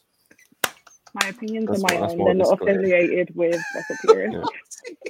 Yeah. So we love everyone and everything and every possible. Love all wrestling. Please come on the podcast. TM, yeah, please come on the podcast. Dax is blacklisted us. He's not blacklisted, man. He likes you. He's probably not blacklisted you either. He hasn't. It's the wild side, you know. Monty, you know he's seeing the terrorist jokes. Bro, he's 100% seen. He's seen stuff that I'm secondhand embarrassed that friends of mine have tweeted. You know, I was talking to a wrestler the other day, and it's like, it was just like we was talking just about like fans on Twitter and stuff, and it was just like, bro, I see stuff that even like people, my own friends, tweet, and I'm just like, fuck, like, it's messy, man. I'll just say, the wrestlers I know, literally, they find AO hilarious and they're simultaneously afraid of him, which is like insane. It's just Twitter, you know, but it's unreal. Alexia, I assume that you are braiding your hair in celebration for MJF's tremendous performance last night. What did you think of the opening match? I thought the match was great. I mean, both guys, like, you know, they're guys that have worked in the indies, so they have like a good like experience in together, I guess. Personally, I thought it was a really good like opener. Like it was solid. It got everyone in their feet. It was kind of, I thought, I just thought both guys did great. So, whoa, I don't know. That was like a word vomit, but yeah, no, both guys were great. I thought the match was really good. I thoroughly enjoyed it. Beautiful stuff. Once again, the pin counters. Yeah. All right, bro. So I don't need you doing that in my ear. You're in my ear. Well, I don't know why he's turned into the wrestle pervert on the day. Whoa! This is a galvanized fist pump roar of elation, and you've turned it into an insidious, salacious. You are insidious, bro. No, I'm not. It was a good match. It was a good match. So I'm a righteous man. You know? I'm a righteous man, right, Charlie? Right. We're not doing this. After the match, Stokely Hathaway was there, and Lee Moriarty he bum rushes Wheeler Yuta because Yuta wanted to shake Max's hand, and Evil Frank Ocean came in and hit him. Frank Ocean is crazy. Yeah, MJF was pretending to be, you know, disgusted by this, and he was like, "Why would you do this? Oh my god!" And it looks like we're gonna get hang per. No, bro is weird. Oh my god. Hang per. Oh my god. Not true. Yeah, it looks like we're gonna Evil Frank Ocean is wild, and to not even bring up his name after is like even wilder. Lee Moriarty got into an angle with Yuta. They're probably gonna wrestle soon. If you guys haven't seen their matches, they've wrestled in Beyond. They wrestled in various indies. They have an outdoor match in the pandemic in 2020 that's like super duper good. They have another match that went, I believe, 60 minutes in Beyond for the IWTV championship. IWGP. I'd love to see them in Japan. That Chris comment's wild, bro. Like, I am putting it on the screen. I read it. Put it up for a second. No. Is that bad? Is that bad? No. See, I'm not a punk. Just put it up. It can't be that bad. It can't be. No, it's all right, bro. Let's throw it up. We don't need the name of prolific murderers on our screen. You know? Oh my god! Someone screenshotted and DM it to me. You can see the chat, can't you? Like, I don't know. No, I can't. I can't. Okay, hold on. Yeah, someone do that for me. So this is a lot more PG, you know. Back a freaky man. I'm not a freaky man. I'm a righteous man. Anyways, after the match and after the post-match angle, I'm looking at this recap right now. Am I not allowed to give more thoughts on the match? Back up, Hangman, Adam Pearce, Hollywood, Montel, Jordan, Heyman. What were your opinions on the opener? Montel, Jordan, Heyman. Stitching them all together now. No, it was good. It was good. I just like to be asked, you know. What about my opinion? What did you think? Good. Like, fuck you. All right. Fucking. Oh my god, I forgot a part. William Regal stood up and put brass knuckles on. That was awesome. Yes, that was great. That was a really good spot. That was awesome. We had a video package building up the main event for the tag match, and we cut backstage to the Jericho Appreciation Society. No marks on Sammy Guevara's face. Jericho did the majority of the talking. Sammy spoke a little bit, and he got massive boos, and they were just kind of running down Daniel Garcia. The next match was Darby Allin and Jay Lethal. Does anybody have any opinions on this match? None. Montel, Darby's a tremendous professional wrestler. Jay Lethal's unfortunately very good as well. Darby, let me tell you something, brother. Yeah, that guy's got Darby's got like a 3.5-star floor. Like, he's that good. He doesn't have bad matches. He sells the leg, you know. Dude, he doesn't. He's seen as a car crash stuntman type of guy, but he is so technically sound. Bro. More so than a lot of wrestlers. His submission work, and even with him too in this match, not just like the opener, the pin counters. Oh, for fuck's sake. What are we doing this again? Good match. I don't have much to say about Jay Lethal. He's in a weird spot where like he has like 3 3/4-star matches every time he's there, but he's not particularly interesting at all.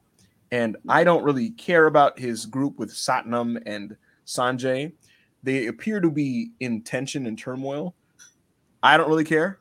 But that was the thing. He shook Darby Allin's hand in the post-match, and Sanjay was upset with him, and then they walked out together. So that was the thing that happened. Big focus on Ring of Honor this episode. They kept talking about all the honor and the code and all that. It was very interesting. Every 2 seconds, it was like code of honor, honor code of honor, like Ring of Honor, honor. Yeah, they've done it loads in this episode, man. Yeah. You know what we forgot to touch on as well? Sure. After MJF versus you, there was a Appreciation Society promo. I literally said this. Did you? Yes. See, I'll tune out like the girls do, man. You know? See, this is the problem with you guys. You know, like I do my job. I do. You it talk well. too much. I literally recapped. DMs, what happened. DMs. I was probably sending Parker the DM. So yeah, we got a video package of Prince Nana and the Embassy. You know, hyping up Brian Cage for his match with Wardlow tonight. Prince Nana, this is his first official Dynamite appearance. He made a cameo during the Battle Royal, but this is the first time he got to speak on the show. And we went right into Brian Cage versus Wardlow for the TNT Championship. Real graps. Alexia, talk to me. About the Wardlow match? Yes. Yes, it was good. I love... Okay, so personally what I think is that AEW is missing more big, beefy men feuding, even if it's non-title, like, matches. Because I guess, like, I know they're, like, afraid or, like, I guess just, like, protecting them or whatever. But it's so cool. Like, it's cool as shit seeing Wardlow do, like, all these flippy shit. Like, more of that. I need more of that. It's good. Charlie, what did you think of this match? I think it was my favorite match of the night, actually. It was a really good match. I I didn't have much of an opinion of Brian Cage because it's been like over a year since I've seen him wrestle like properly. But no, I just thought it was a really good match with some really creative spots that I wasn't expecting. Montel Jordan Heyman. MJH. Anyway, Wardlow versus the Machine Brian Cage is what professional wrestling should be on every show. Two big fuckers whacking into each other, real punches getting thrown, power bombs, real athletes, you know. None of these. They're like $1 million. None of this Reseda Circus shit, you know.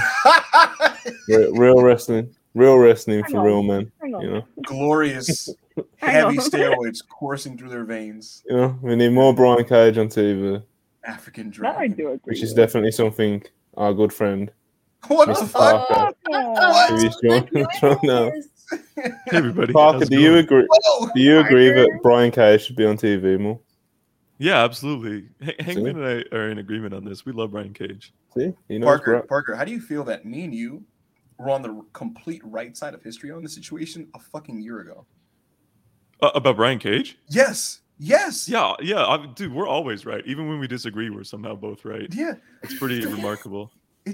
Dude, like a year ago, like, you know, he's just kind of like, yeah, you know, I'd like to be on TV more. People are like, man, Brian Cage fucking sucks. People are like, you fucking Mark, you fucking self-marked, you piece of shit. I hate you. Go to WWE, you fucking, I piece of shit. Get out of my company, A-Dub. He's like, I'd like to be on TV a little bit more. Yeah. And then he comes out and he has a beast match with Wardlow. And people are like, yo, Brian Cage is good. I'm like, does anybody remember when Brian Cage is good, even though we ignored the fact that he's like only had good matches in AEW and he's been in good programs? They've all been good. For real? Parker, did you watch Dynamite? No, I didn't watch. I don't watch wrestling anymore. Okay. That's unfortunate. It's fucked. So, you know. I'll ask you this real quick, just rapid fire. I want yes or no. Some of these are gonna be kind of funny. I'm gonna frame these. Okay. Should Andrade get his release if that's what he wants? Yeah.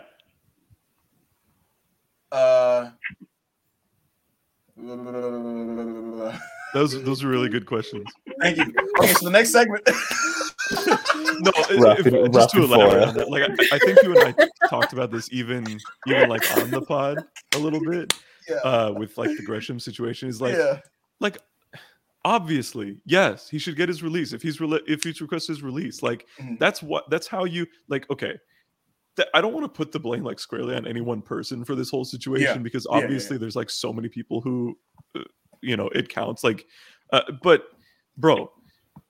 This doesn't happen if you just like release people when they're unhappy and they want to be released. Yes. Like you're not gonna have somebody going out of their way trying to get fired, trying to like do whatever just to like piss everybody off and get out of here, right?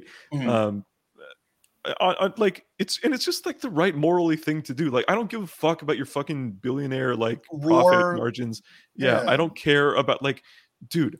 I really do not like have an actual vested interest in like AEW versus WWE, especially when it comes to like individual talents, because the people who actually like legitimately matter to the two companies, there's like a half dozen in each, and Andrade and Sammy Guevara and Malachi Black and whoever else and Jonathan Gresham and like all these people, these are not in that conversation. So if you like if somebody requests their release, just let them go. I don't understand. I thought there is so much bootlicking. It is literally congruent to what Vince did with Brody Lee, with Ali, with whoever else, Pac, right? Who's literally, by the way, one of your like decently top stars, right? Mm-hmm. And Brody Lee was too.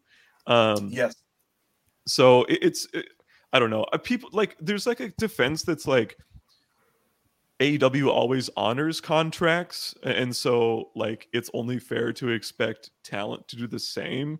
Like that's kind of the one like semi-convincing argument I've seen, because AEW, you know, even if they're not using you, they're going to keep you employed, right? They don't release people just because they're not like using them. They let you ride out the length of your contract. But I don't give a fuck. Tony Khan's a billionaire. Like you're a fucking you should be allowed to be employed where you want to be employed. It's a TV wrestling. Yes. It's not like like I'm a teacher. Teachers sign contracts. Like teachers are a contract thing. Okay, so it's one thing if a teacher wants to leave the profession in the middle of the school year because that hurts children. It is not like I don't give a fuck if Andrade. You're ruining my wrestling matches. What the fuck? Dynamite isn't going to be as good. What ruining my match? What about Andrade versus 10?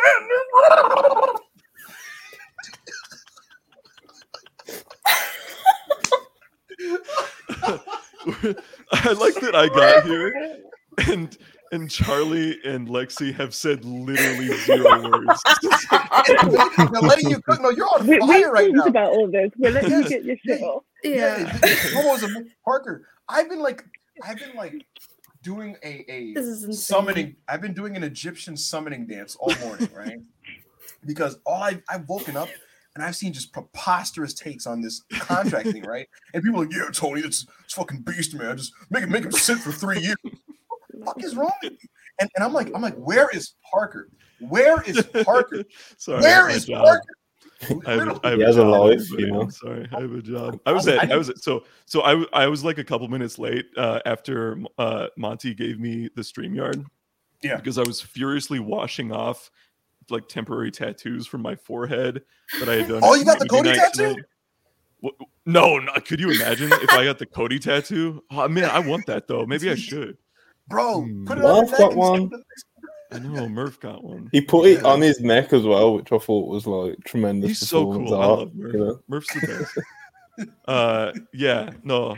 So I think we're in agreement. Like, Hangman and I are. Yeah. Oh boy, what's up? What do we got here? Oh my god! Let's go. What's going on now? Like, what is it? Shit. Have just woken up. What is wrong with Good morning, Chris. Good morning. Good morning, Parker. What? Can we like collectively have an intervention with this kid, man? Like, why are we just acting like waking up at 9 p.m. is normal? I didn't mean to wake up at this time. Chris, did you like Dynamite? Yeah, I thought it was a great show. To me, Chris, the energy of the show was very like reminiscent to last year's shows. Just the vibe in the arena and stuff. And I'm gonna ask you this first, and then go to Parker, who's gonna agree with me because he's a beast. Can you admit that MJF is a beast? No. What Parker, does he do that makes him a beast? All right, Parker. Did you actually not watch the show? Seriously, I have not. No, I didn't watch the show. Okay, Parker, I'm gonna tell you this, Parker. MJF wrestled Yuta, and it was fucking beast. All right, MJF went out that because it was Yuta. He's like really jacked now. The crowd was like super into the match, and they just had an awesome match. Like it was just so awesome. That match and then Wardlow and Brian Cage were the two most beast matches on the show. And as you have said before, the criteria for judging whether wrestling is good or not is simply as, is it beast or not beast? And those two matches were really fucking beast. Yeah, Wardlow versus Cage was very beast. MJF versus Yuta was I know Parker hates cliches, but it was like a classic babyface versus heel match, you know. Bloody classic babyface versus heel match. I can't wait to watch it. It was a fucking good time, mate. Yo, Parker, give me the go-to cliche description for a hardcore match that a UK guy likes. Oh, it's like, I tell you, I watched Minoru Suzuki face Drew Parker, and let me tell you, it was beautiful violence. It was absolutely beautiful violence on my telly as I watched it. I love it. Beautiful violence. Drew Parker, though. He's great. He's brilliant. I love Drew Parker. He's got my name. Parker rules. Chris, Parker does rule. Chris, real quick before we actually move on with the Dynamite show, and I don't care. I'm going to ask Parker's opinions on things he didn't see because I just want to. It's going to pop me. Chris, What do you think? Did you read that? I know you said you just woke up. Did you hear what Dave Meltzer reported this morning about Andrade and that he is intentionally trying to get fired? That's so fucking. First off, Tony should just give these dudes their releases. Like, come on, bro. If they don't want to be here and they're like, bro, it's not like these dudes are like the biggest draws in the shows, and it's not like they're like, the best part of TV. But just give them the releases. I get it. You don't want to give them the Triple H, boo-hoo.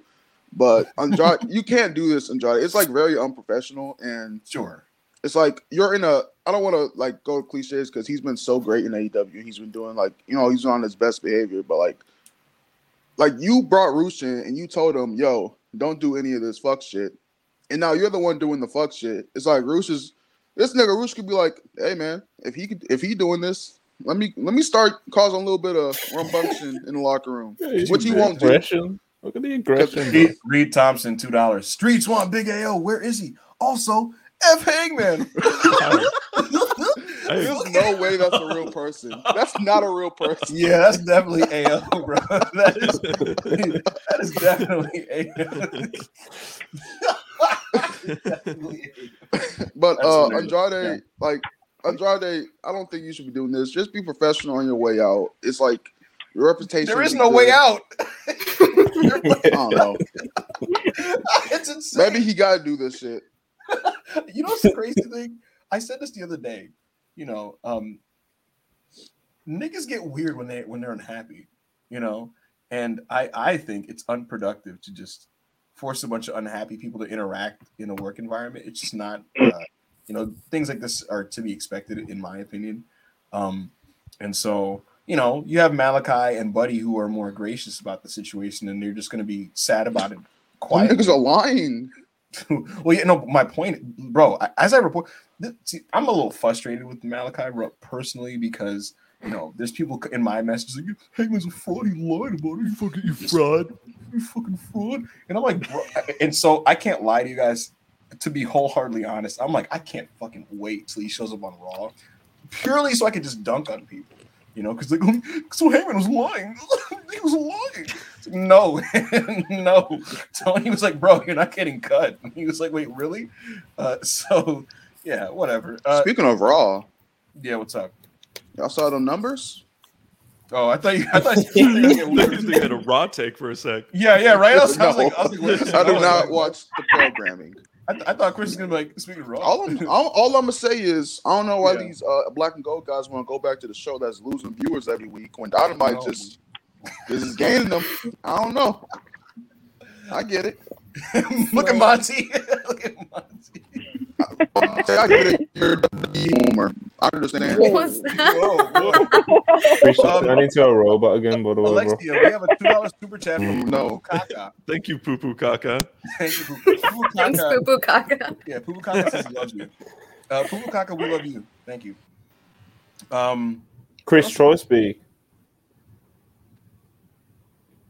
He just gave up. Uh-oh. We got Robo Chris. We got Robo Chris again. Oh, he's gone. He'll be back. He knows what Parker, are you a Moro Ronaldo fan? No, not really. No, I'm really not. No. Why? He's a little much for me. Why does he hate Moro, man? Yeah. I could just imagine Parker rolling his eyes up. Yeah. Well, I do think he was like announcers just inherently like get better when it's an awesome match in front of you, I think. And so I think that helped him out a lot. But if he's calling like garbage NXT 2.0 like bullshit, I'm like, no, that's like, come on. Nikita Lyons was an expert in South like Zion Quinn. Hank Walker.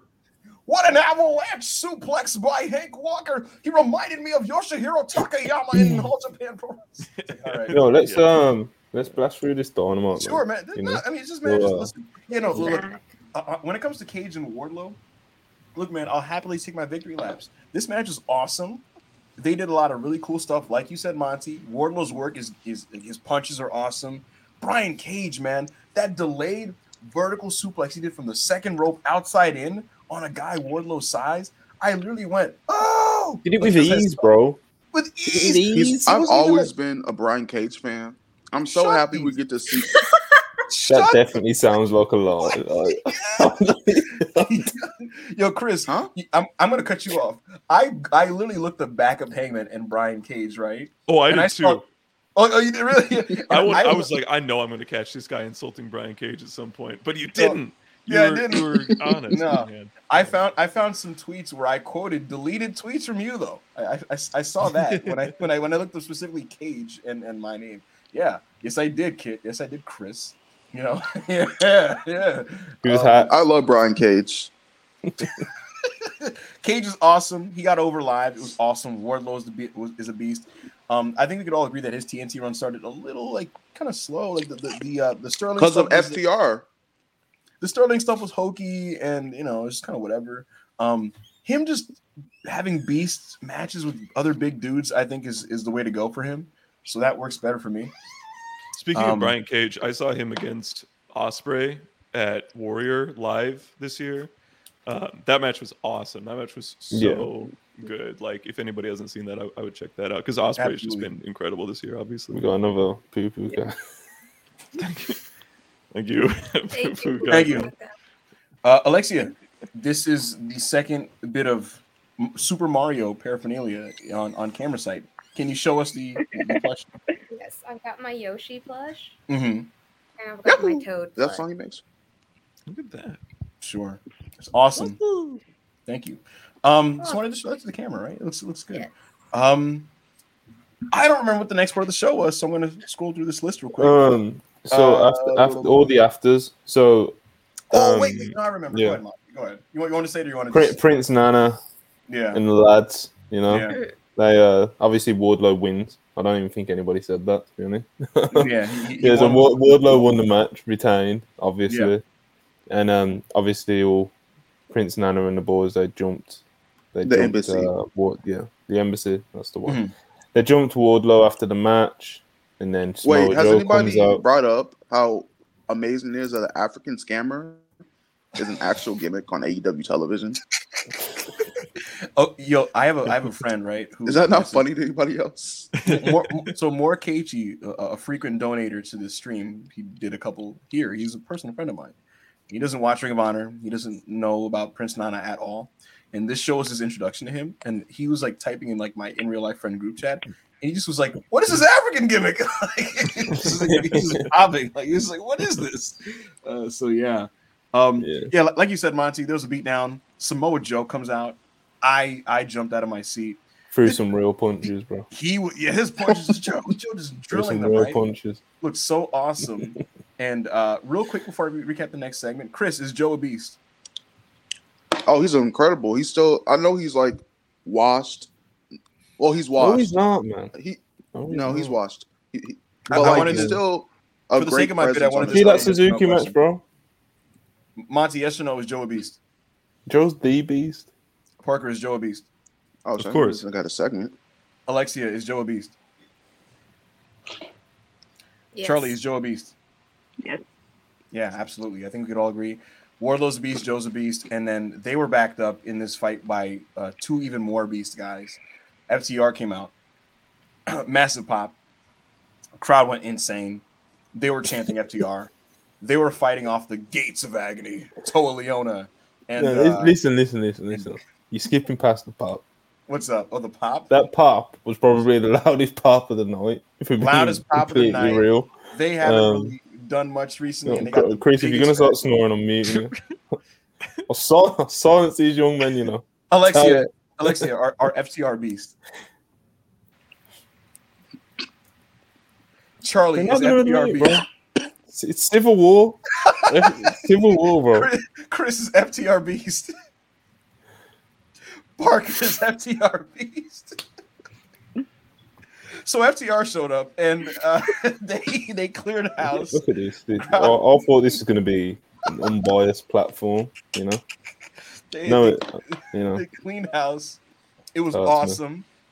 You had FTR, Wardlow, and Joe standing tall. The four of the most beast guys in wrestling. That was awesome. Two.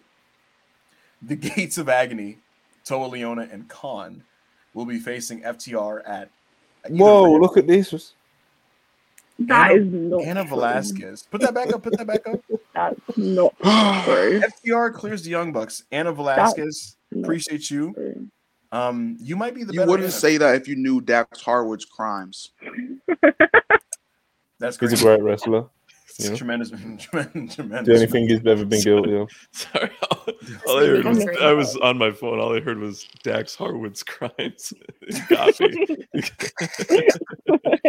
When we come back from commercial break, Britt Baker's on screen, and she's just kind of like, I know people are like wondering, like, what's the status of Paige, and like she's like not cleared. So I'm just like clearing the record up on that.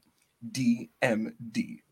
And so after that, we had literally, and after that we had a 6-person tag. It was Athena, Toni Storm, and Willow Nightingale versus Jamie Hayter, Penelope Ford, and Serena Deeb.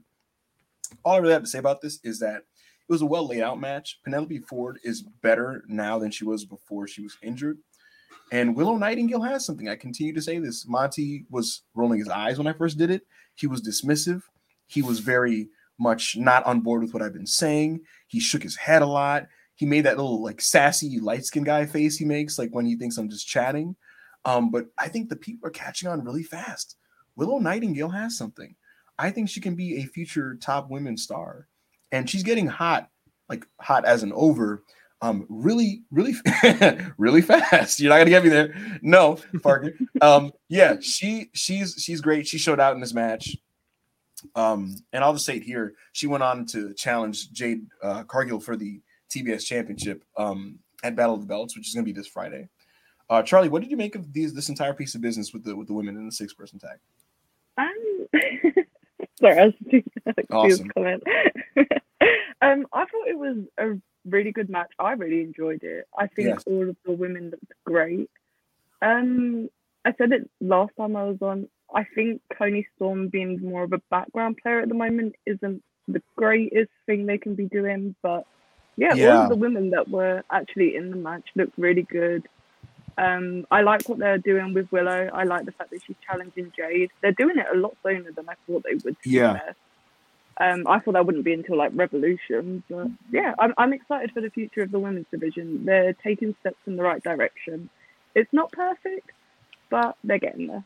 Charlie, I've noticed this pattern with AEW where sometimes they will have someone challenge somebody repeatedly, and like they overcome them in the third try or come the closest in the third try, like with Wheeler Yuta and Moxley. And so similarly with Willow, this is so early that there's no chance she's winning the TBS title here. I think this is like the first time they fought was on TV was like a squash match. I think this is like the competitive one. And then Willow maybe, perhaps, some, potentially beats Jade maybe on pay-per-view eventually. Yeah. So that's my thoughts on that. Chris, are you a Willow Nightingale fan? I love her so much. Yeah, I agree. I can't speak further than that, but yeah, she's the best. She is a bundle. Willow's great, and I don't appreciate being framed as a Willow Nightingale. You absolutely were. I was hyping her up months ago, and you'd make this. Yeah, you was going crazy. You were saying crazy shit. You were saying crazy shit. You was like build a division around her. I was like, well, hold on. Wait a minute. Slow down there, buddy. No, slow down. Slow down, buddy. DMD, buddy. Yeah. We need good wrestlers like Alexia, what do you think of Willow Nightingale? I love her. I think she's like a superstar. Like she has everything that you want in a wrestler. Like not even a wrestler, but just like someone that you want to elevate, we get behind. She has very infectious, positive energy. Like every time I see her, I'm just like, I want to hug her. Like I was just like, you are such, like, I don't know. She's such a joy to watch. The embodiment of joy. She's great. I love her. Like I said, it's infectious energy. So I agree. Before I get to the post match, which I have some comments on, I gotta get Parker's take on this, even though it's a week old and it's beating a dead horse, and everyone said what they gotta say. Parker, what was your honest live reaction to that Paige segment last week? It was just like stupid. Like I was like, this is like not good. I don't know. It wasn't anything. I don't know. It wasn't like any one thing in particular about it. I was just like, what is this? This is like not. good wrestling TV. Like, who put this together? I don't know.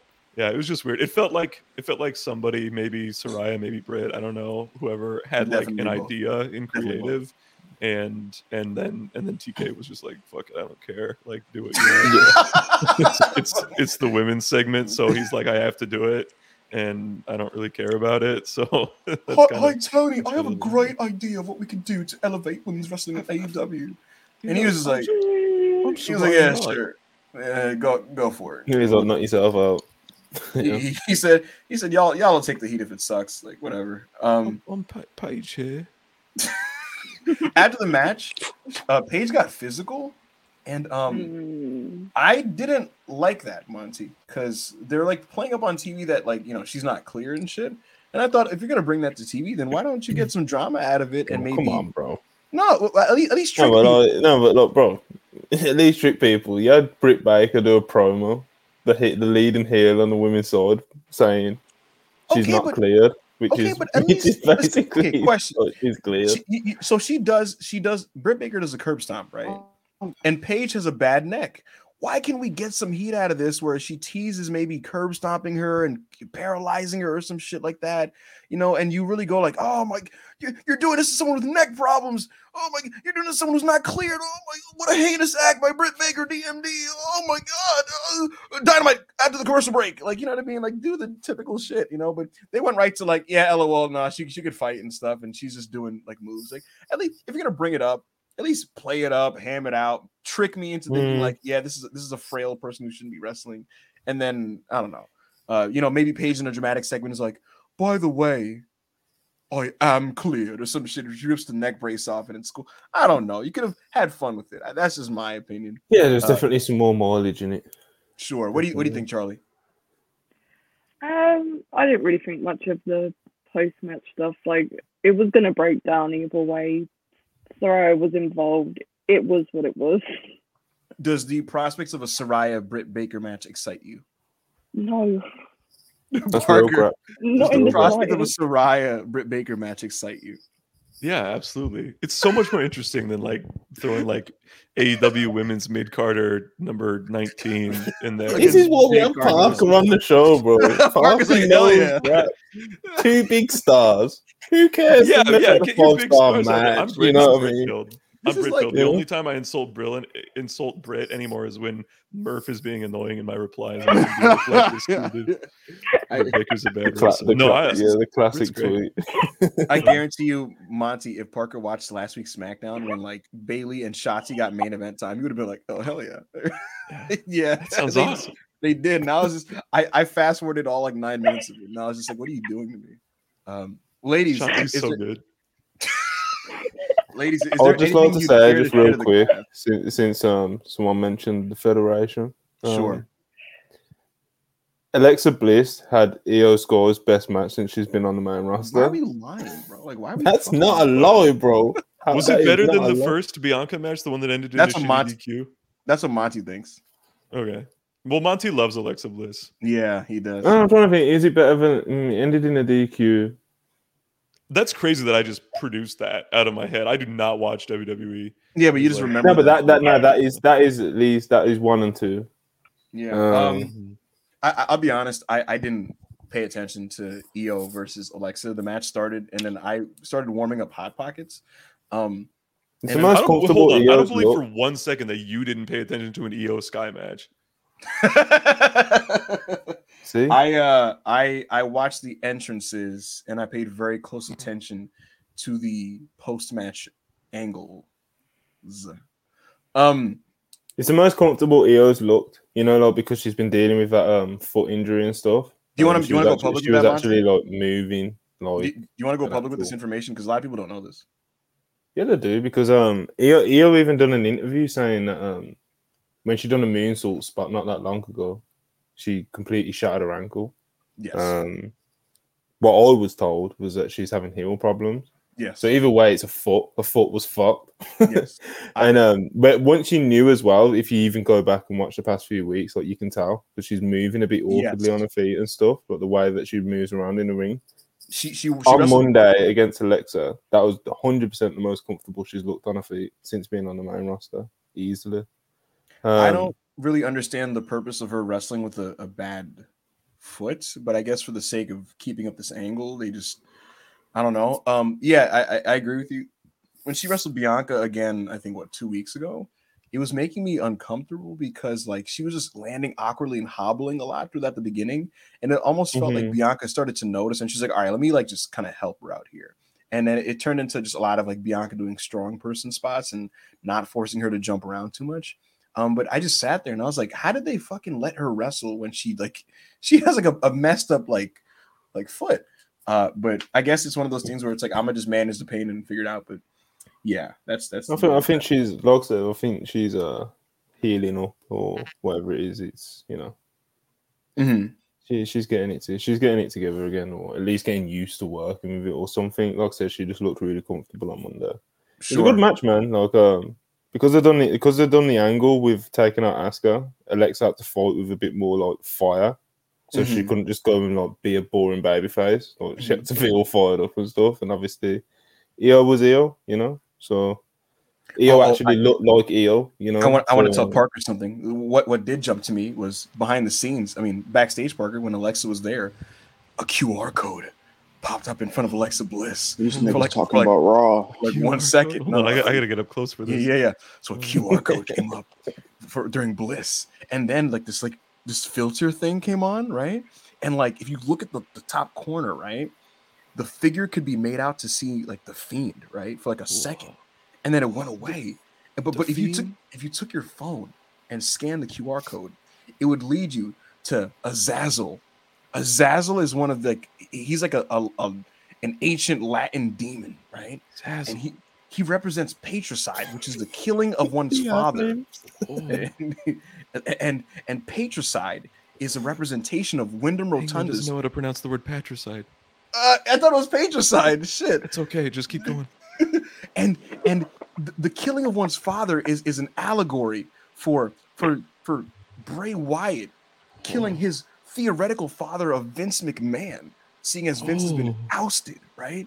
And so that ties to Alexa Bliss, because her theoretical father on television is Bray, and he's been killed off.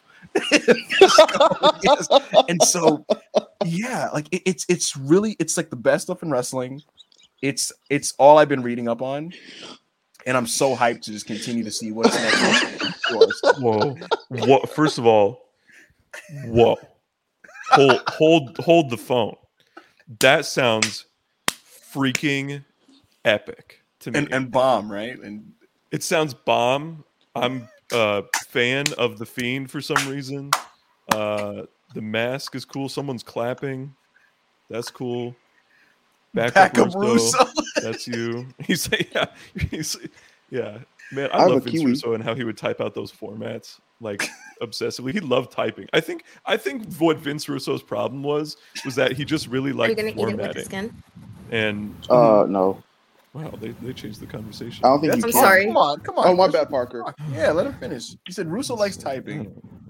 Yeah, well, I just think that was his problem. He just loved formatting so much, and that was his favorite thing. And he forgot that he was booking a wrestling show, so he was like, but what will fit in 4 minutes? What will fit in 4 minutes? And so he was just trying to fit as much stuff. But no, yeah, that sounds so good. That sounds so awesome. It's like definitely what I want to watch in professional wrestling. Yeah. You can watch your shitty AEW with your garbage wrestling matches, right? With guys like MJF and Yuta, Danielson and Wardlow and Cage, Jericho, right? Jericho, of course. Fuck? Yeah, of course. Give me a fucking break, right? Yeah, you know how it is. Or you can watch some motherfucking damn sports entertainment, right? With Daddy Dub, with Papa H, and you can make it happen. And absolutely. And with Monty, with Bray. Monty, we need to make a WrestlePurists special where we break down the freaking QR codes. We need to like go. I will leave. Zazzle, and patricide. The next segment on Dynamite was a backstage. Oh, thank God. Yeah, it was a backstage. Sorry, Lexi. Yeah, and we had the Roosh family office. The Roosh family office. I was waiting for someone to pop at that. I get it. The Rouge family office was there, and they were, confronting Private Party. They warned them of Matt Hardy's tampering. And they basically were just like, "Yeah, man, hold up your end of the bargain." After that, the Acclaimed make their entrances, and it was National Scissoring Day. And there was a podium in the ring, and there were like all these designs and like decorations and stuff. And they basically gave a long political speech about how, it's not about left or right. It's not exactly, Parker. It's not about left or right. It's not about red or blue or, all this stuff. The world is so divisive. What we need now are just people to just scissor each other. And, everybody got their scissors out, and they told each other, like, look to your neighbors on your left and your right and just scissor them. And everyone in the venue just scissored each other, and it was great. And right, exactly. Charlie, Alexia, you guys should like do it through the screen. I'm not gonna say the word. I'm sorry. Yeah, what was that? Yeah. Anyways, we're not doing this again. So yeah, they were scissoring each other. There's a lot of joy and energy and charm in the segment. Swerve comes out, and it's so funny because like he just walks out with like a straight face, and the crowd is booing him, and he's just like, "This is so stupid." And like the way he said it and like his face, it was so funny. Like, cause he was just like, what? Like, this is so dumb. And the crowd is booing the shit out of him and stuff, and he's like the guy hating on it. I was loving it through this point. They threw Sterling in. That's when I was like, all right, this is getting kind of long. And Mark Sterling comes in, and he was just like, "See, I told you guys Swerve's an asshole. Like, I've been trying to say it." Is Swerve's gimmick a racist? Why does he hate Swerve so much? You mean Sterling? Sterling, is that his gimmick? I'm not sure. I can't comment on that. What I can comment on is Swerve told them that he pulls out a rock, and he says rock beats scissor. And then Sterling comes out, and he was like, he has a lawsuit paper, and he was like, paper beats rock. And he goes in the ring. Stop. Oh Lord. The Acclaimed beat up Sterling. They do their three-way scissor pose, and Billy Gunn is challenged to a singles match with Swerve next week on Dynamite. So it's going to be Daddy Ass, Billy Gunn versus Swerve Strickland, Swerve the Realist. Swerve's going to get great heat in that match. Yes, dude, I'm so excited. Oh, that's awesome. I hope I get to watch that. I will. I don't have class next week. That's exciting. Oh, that's beast. Alexia, did you like National Scissoring Day? I did. I thought it was a cool segment. I like Daddy Ass in a crop top. Right. More wrestlers should wear crop tops, I believe. Right. Yeah. Overall, I thought it was a pretty entertaining segment. Mm-hmm. How the crowd was so behind the Acclaim, just like. It's really charming to watch wrestling acts be as over as the Acclaimed are, And it's so natural too. Like it wasn't anything that was forced. Awesome. It was just No. They didn't force them to chant anything or anything. Like they were just with them, right? Mm-hmm. Charlie, how did you celebrate National Scissoring Day? I watched Dynamite and I watched the segment. Right. I thought it was great. Mm-hmm. The Acclaimed are so over, and I love them. I think they're great. I really did a 180 on the Acclaimed because I wasn't a fan at the beginning of the year. But no, it's really nice to see like they are really just like the AEW originals, and they are so over with the crowd. And it was just a really fun segment. I thought it was really funny. Absolutely. I was inspired. It was a genuinely inspiring segment. It felt like a modernized gay DX segment, and I'm like dead serious. Dead serious. It felt like gay DX. Sorry, openly gay DX. Openly, because DX was already gay. They were very gay. But that's what it felt like. It was very endearing. I may or may not have scissored somebody in celebration of this segment, just as Monty did.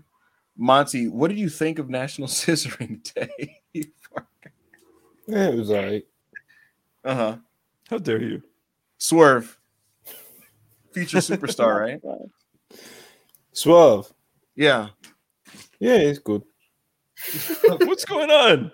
Yeah, I don't know. Is this a pod? What are we doing the pod? I don't know. So I think after this was when like the show started to lose me a little bit. But the next thing on the show. The next thing on the show. Yeah. The next thing on the show was let me just make sure. What's so funny? What's so funny? What happened? Is it a comment? Put it up. What's going on? Chat. Regal 199. Parker, you're looking mighty scrumptious. Yummy. Look at the profile picture. What in the world? No shit. What? Okay. Thanks. Sure. Back from commercial, Madison Rayne and Sky Blue are interviewed. Rayne says she's seen endless potential in the women's division in the months she's been back here. And she sees quite the future for Sky. Ty, Mello, and Anna Jay roll up to taunt her about needing more charisma. Blue points out there's 2 on each side and challenges them to a tag match on Friday. They accept because sports entertainers always beat wrestlers and walk off. Following this segment was Hangman Page and Roosh. Wow. Alexia, what did you think of this match? I thought it was great.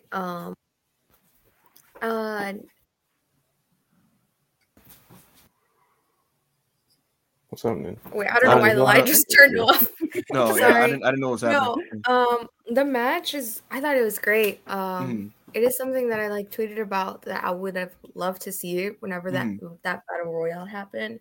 And it was just, it was great. I mean, it's just 2 of my favorite guys wrestling, you know. I like the somewhat matching gears that they had, like the little black and white going on. Oh, that was a nice touch. Right. Yeah. Charlie? I really like this match. I thought it was really good. They have great chemistry together, and I'd like to see it again at some point. I don't think that's the best match they could have had, but it was a really good match. Parker, what have you made of Roosh's AEW run? He's been, you know, I mean, I'm a huge Lucha guy. Yeah, he's been like even better than I could have thought he would be, to be honest. Right. He just hasn't wrestled since before the pandemic, like in any extended capacity anywhere. You know, he was obviously in Ring of Honor, but he like it was empty arena stuff, and it didn't really count. And he wasn't like wrestling every week either. This seeing him in like a TV setting, like he is exactly what like Dave Meltzer said he would be like 5-6 years ago, with the charisma and the hard work and everything like that coming together. I'm a huge fan. I'm really glad that he's been great too, because I've been such an advocate for Hispanic talent and Lucha Libre talent getting over on the show, and it's been really cool to see someone like Roosh get over, because I frankly wasn't that sure. Number one, due to the motivation thing, which I think was a little bit overblown, but it's like a real concern, obviously, and just because I just thought the charisma was like a little bit overrated, and he didn't. I never thought of him as like a make up for it with work rate kind of guy, but he absolutely has done that since coming to AEW. I can't wait to watch this match at some point. Hangman versus Roosh sounds awesome because he's been fantastic. The thing about it with me is, you know, going into his AEW stint, I kind of looked at him as like Mexican Cross, in that like I thought he was a presence and presentation and kind of guy. Look at her face. I thought he was a solid wrestler, you know. And I think my favorite thing about his run is that I think with him and some other Mexican wrestlers, they almost have these like labels on them as talents that, whether true or not, I think are just kind of like really over focused on compared to other wrestlers. Yeah, and so for him to just kind of go in there, beat the mid allegations, but even more important, beat the, you know, like the allegations of him being you know, just yeah, in hindsight it feels ridiculous that anybody even had concerns about that, because he's just been, I mean, he's lost a ton already since being there, and it's been against top guys, but still, I mean, a lot of guys in the company like never lose except for on pay-per-view. So that's been really cool. You compared him to Cross. That was pretty nasty. That was nasty of you. That was really nasty of you. I don't know. Yeah, it's crazy. Kevin Cross is a nice person. I don't know what I do not know what my updated opinion on him is going to be until I watch his strap match this Saturday. Chris, what did you think of Hangman versus Roosh? Why are we putting over strap match? Yeah, I thought it was I don't think a guy. You don't know the strap? You don't know the strap matches? I can hear you, Chris. Probably not. What's up, No, Chris? I can hear you. All right, good.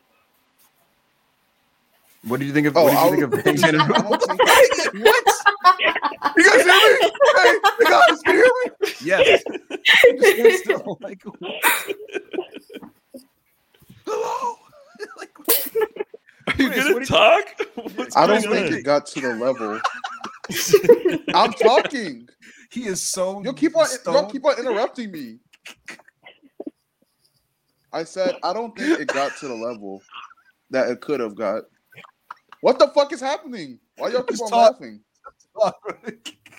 I'm talking. Continue. Am I being discriminated against? What's happening? Why? I think everyone's being very spiteful. Yeah, because he has like a 10-second delay before he says this. Chris, all right, everybody pause for like 10 seconds. Chris, what did you think of Hangman versus Roosh? Oh my No. Monty, what did you think of Hangman versus Roosh? He's gone. Yeah. We lost him. Montel Jordan We Heyman. What We lost a did you good think of? trooper. Yeah. I thought it was a. I want Chris to come back, man. No, it was a good match though. It was a good match. I think Chris was about to say it didn't quite get to the levels that you think it could have, which is probably fair. I think like say for example, if this was a pay-per-view match or a main event or even an opener with the way Dynamite lay out the shows, this probably would have had a much higher ceiling. It was still good. It's two good wrestlers who like to hit each other very hard. There's some great chops. Roosh kind of showed him up in that department. I thought there was certain chop exchanges where Roosh big broed him a bit. Yeah, he's real fired up about it. Like it's like he was always starting it every time, and he was just like, bro, he's like, oh, fucking chop, and then Hangman's like, oh shit, all right, chop back, and he's just really laying it in on him, and Hangman's like, I guess I got to wake up and wrestle. It's funny again because he's the guy with the allegations of not being super motivated or inspired, and it's like the way he felt in this match when it comes to an inspiration level. It feels like when you're watching a guy on a basketball team lift up everybody's enthusiasm and effort in the game by just rebounding really hard and just, you know what I mean. So that's what I felt like with him. Like it's almost like, bro, like wake up, like come on, type of shit. Yeah, I thought it was a good match. Chris, what did you think? I thought it was a great match, but did not get to the point that it could have got to. It could have got way better if it got a little bit more time. But I thought the finish of the match was like legit one of my favorite finishes. Like you can see in wrestling, like babyface hits. Well, I'm not gonna spoil it for Parker, but like I did like the finishing stretch of the match like the most. Yeah, in the post match. And Hangman, I just have something to say. You always say you're against agendas, but you have this ever since the All Out Scrum. You've been having this agenda against Hangman Adam Page. Oh my god! Oh my god! What is the proof of this? I said Hangman Adam Page. You just made a tweet that said Hangman Adam Page has the aura of not being him lately, and it's like, bro. All right, CM Punk's at home, jobless, hurt, broken. Did he really tweet that? Wrestling again. Okay, let me get my exact. He did really tweet that. Let me get my exact wording here. All right, let's pull this up real quick. I changed my timeline to like newest tweets instead of home. I was tired of seeing people like tweets that were like, "Let's like Scorpio Rising." Scorpio Rising. Okay, my tweet was. There is a not him vibe surrounding Hangman Page at the moment that he previously shed during the drinking gimmick era. So allow me to explain because I do not have an agenda against Hangman Adam Page. I think he's actually one of the best American wrestlers on the planet. Like straight up, I think he's sensational. He's awesome. But when I mean not him, I don't know what it is. He felt like a super heroic main character, just guy during his feud with the Elite, right? And super over and shit. But for various reasons, partially because of booking, partially just because whatever. Oh my god! Listen, the bottom line is, I just feel like he's lost momentum, and he just doesn't feel like one of the biggest deals on the show anymore. When Moxie came out, he just came off so much cooler. And succinctly kind of like shitted on him verbally. I loved Mox's promo. He kind of alluded to the CM Punk stuff where he's just like, you, like many of the stupid kids in the locker room, have been just saying stupid shit lately. So that's what he said there. Very simple message. and they're going to be wrestling in a couple weeks. So that was that. What did you make of the post-match angle promo segment with John Moxley, Charlie? I really liked it. I think that Mox was definitely taking a shot at some people in the locker room with what he said. Mm-hmm. I'm really excited for that match, and it's 2 days before my birthday, so it's perfect. That's awesome. Very excited. Alexia, are you excited for John Moxley versus Hangman Page? Oh, totally. Yeah. Those are two guys who are also like personally like are really like one of my favorites to watch just because of how I don't know, they're just like two of my favorites, like and Mox just seeing them. I mean, Mox is great. Yeah. They're both phenomenal. So just getting to see that match, it's really like and Hangman. Continue what you're saying. Yeah. No, I'm really excited about that match. I feel like it's gonna be obviously really good, and I can't wait to see the fallout that happens. Yeah. Monty. I feel like I should take some blame for Hangman's Hangman agenda. I don't have one. I planted some seeds in his mind a few weeks ago. You know. I've been labelled a Hangman hater on other YouTube channels, most notably the Late Night Green, and I don't approve of it. You know, I like Hangman Adam Page. Chris, can you hear me? Yes, I can hear you. Oh, he's back. I dispelled the allegations that I had an agenda against Hangman. I don't care. Sure, no, I was going to say, I was just simply going to say, what are your thoughts on the Moxley Hangman matchup? As an unbiased, completely sane Hangman Adam Page fan, Moxley little broed him, and it sucked because that shit was not needed. I'm looking forward to the match. I hope Hangman wins. He's not. I think he is. He might, bro. I think he is gonna win because I think they're putting so much. I think they're putting so much antithesis on Hangman on Moxley versus MJF. You mean emphasis? Same fucking shit. No, antithesis is the opposite of like antithesis means like it's the opposite of something. All right, I don't need an English free lesson. But as I was saying, I actually think Hangman might turn heel in this match. I think he's reaching another breaking point with his character, storyline wise, where it's like after a lot of moments in his life, like similar to this storyline wise, that he might turn heel in Cincinnati, and it might start a new character for him. I don't know if that's gonna happen, but listen, this is a matchup that. Yeah, no, and you're entitled to that theory. I am looking forward to this match. It is something that we, have not seen yet in AEW, but it's 3 years in the making. So we'll see what happens. I don't see John Moxley losing. This is all a backdrop to John Moxley and MJF, which is probably going to happen at the pay-per-view in Full Gear. In the post-match, sorry, not in the post-match. In the next segment, we got Luchasaurus versus Fuego del Sol. Luchasaurus squashes Fuego del Sol. Afterwards, Jack Perry comes out with a chair. He runs Luchasaurus off. Did? Yes. Oh. He ran out with a chair. He hit Luchasaurus. He grabbed the mic. I didn't know. Yeah. He grabbed the mic and he was just like, "You were my best friend. You were my best friend." Was this bad? No, I was watching it and I'm like, when you don't know, it's like. So I was waiting to see what happened on this podcast. It felt like a 2009 WWE angle. I don't know if that means it's good or bad. He just grabbed the mic. Good to me. He whacks Luchasaurus, runs him off, and then he's on one knee looking through the middle rope at Luchasaurus, who's standing outside. He's just like, "You were my best friend." my best friend. And they're going to be wrestling next week on Dynamite. See, that's one of those things where I'm like, see, I didn't watch it, but yeah, the way you make it sound is like the effort and like he's trying so hard.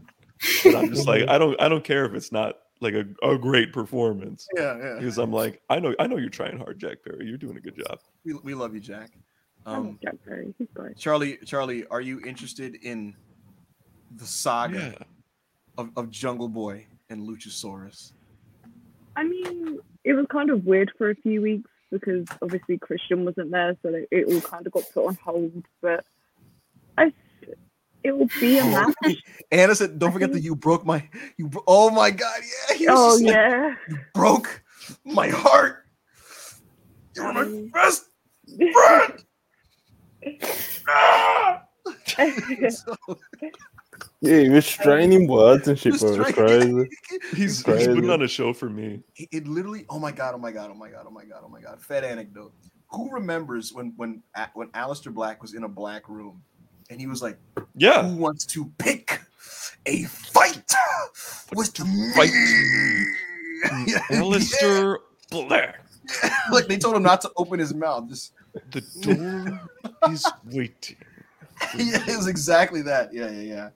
But yeah, Charlie. What do you make of this? What do you make of this stuff?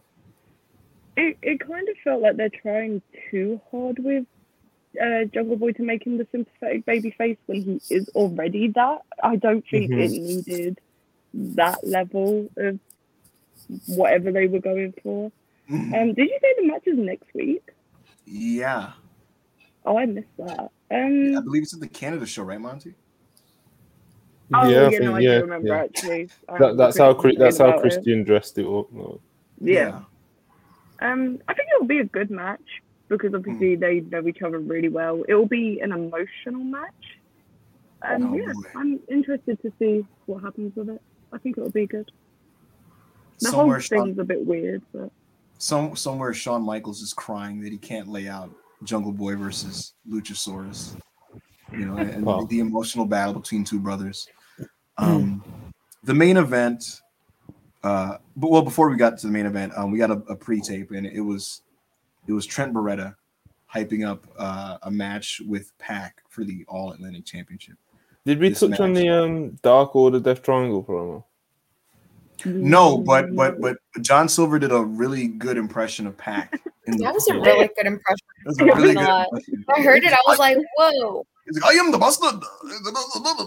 He did the voice. That was really good too. Yeah. So Andrade versus 10 is canceled, and so in its place we're getting a trios championship match. The Death Triangle is taking on, I believe it's Silver, Reynolds, and 10. Correct, Dark Order. Yeah, probably. The remnants of the Dark Order are getting a championship match. I believe it's the anniversary of Brody's last match. I think is the festivities, right? Yeah. And so they're going to be having that trios match on Rampage. And in the main event, Bryan Danielson and Daniel Garcia took on Les Sex Gods. Monty is already clearing out his eye. Really heated match. The crowd really, really, really hated Sammy Guevara. There were "fuck you, Sammy" chants. There were Idolo chants too. There were Idolo chants.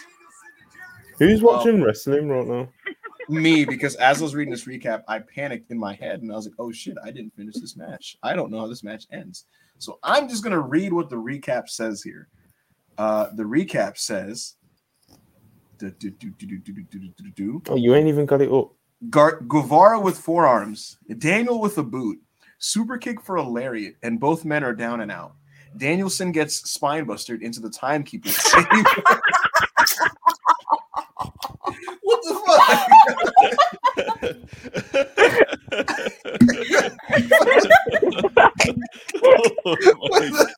I didn't even do anything. I'm just reading. I'm reading the result. Is this my punishment for not finishing the match? Like, I don't get it. Yeah, I don't know what it is, bro. It's You're just I'm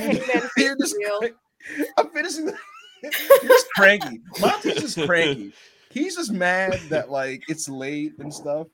But yeah, look, Danielson gets spine busted under the timekeeper's table on the floor. Jericho suplexes him through it afterwards. Sammy Guevara with a knee, follows it up with a GTH, mounted punches. He goes up top, shooting star press, the knees are up, dragon tamer. Jericho clocks him with the title belt. Sammy leans in. Les Sex Gods win by pinfall with a lateral press from Sammy Guevara on Daniel Garcia. Post-match, Jericho considers Garcia while he considers his loss. And Sammy Guevara was hoisted up, and they celebrated, and that was the end of the show. It was a crazy way to end the show, bro. I'm not gonna lie. Ending the show with Sammy Guevara like hoisted up by the heels, and it was kind of nasty. I'm like, turn your TV down, man. At least have some courtesy for the listeners and your fellow podcasters, Bethel Penguin, Adam Pierce. Did not realize that the volume was that loud. Yeah, I'm actually just reacting to that now. Monty, I had no clue that the heels won this match. That's it's kind of crazy. Sammy got the pin. Did you like that? It was a good match, you know. You know, it reminded me of Hanger. You know, like back in the day when like Attitude Era would just put like 4 stars in the tag match. In the main event, then you'd get kind of like you'd get kind of like your big star confrontations and stuff. Like there was this without giving away too much of the feud. So there was like in the middle of the match, like Jericho and Garcia started brawling, and obviously the crowd popped big for that. The opening exchanges between Garcia and Jericho. Like, we know we're going to get Garcia Jericho eventually, but it's just a good way of getting them in the ring. Yeah, and just building towards it. I wish AEW done more like of the, kind of like special tags where it's just kind of like 4 single stars, like 2 baby faces, 2 heels. It's just a good way of getting people in the ring together and interacting with each other. You know, it's a staple of Japanese wrestling booking. Go ahead, Alexia.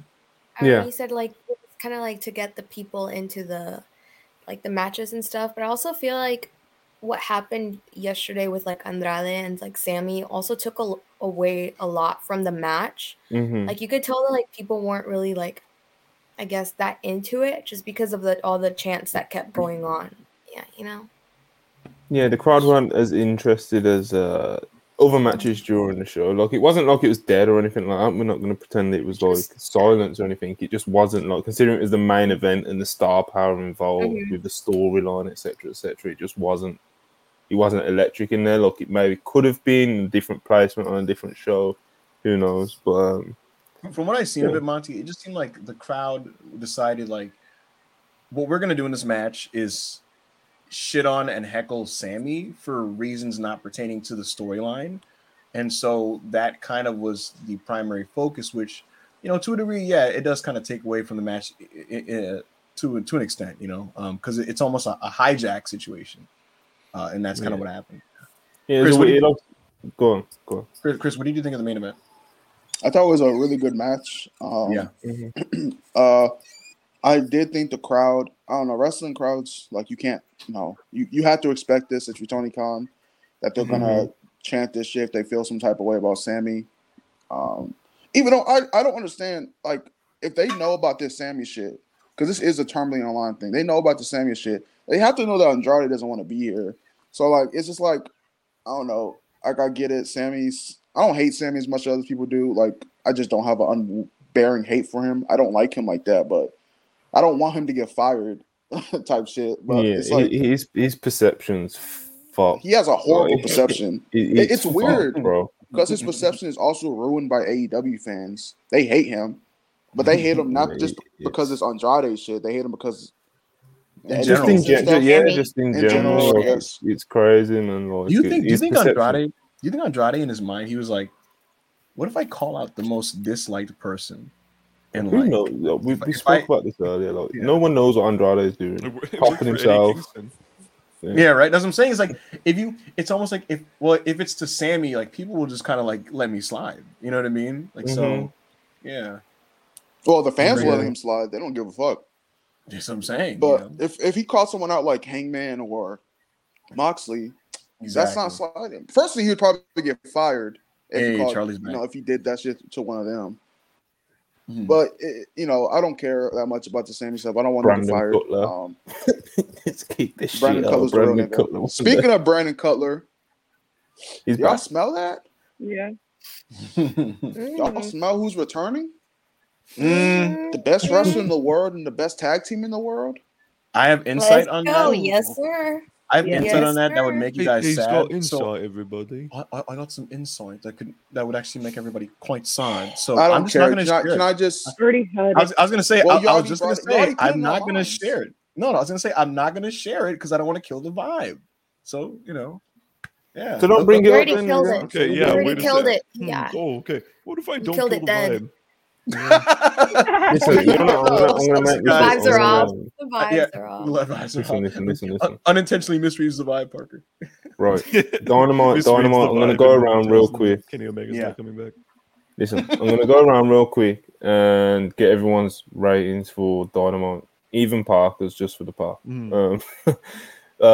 Back up. What's your rating out of 10 for Dynamite last night? 8.25. Alexia? 7.75. That's so specific, but yes. I don't know why we're doing it. Charlie? I think I'm like an 8 out of 10 show. 8? Yeah. Parker? What's your predicted score?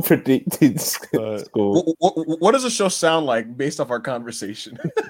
0 Sammy Guevara punches out of 5. Okay. I'm going to assume Chris gives it a 9.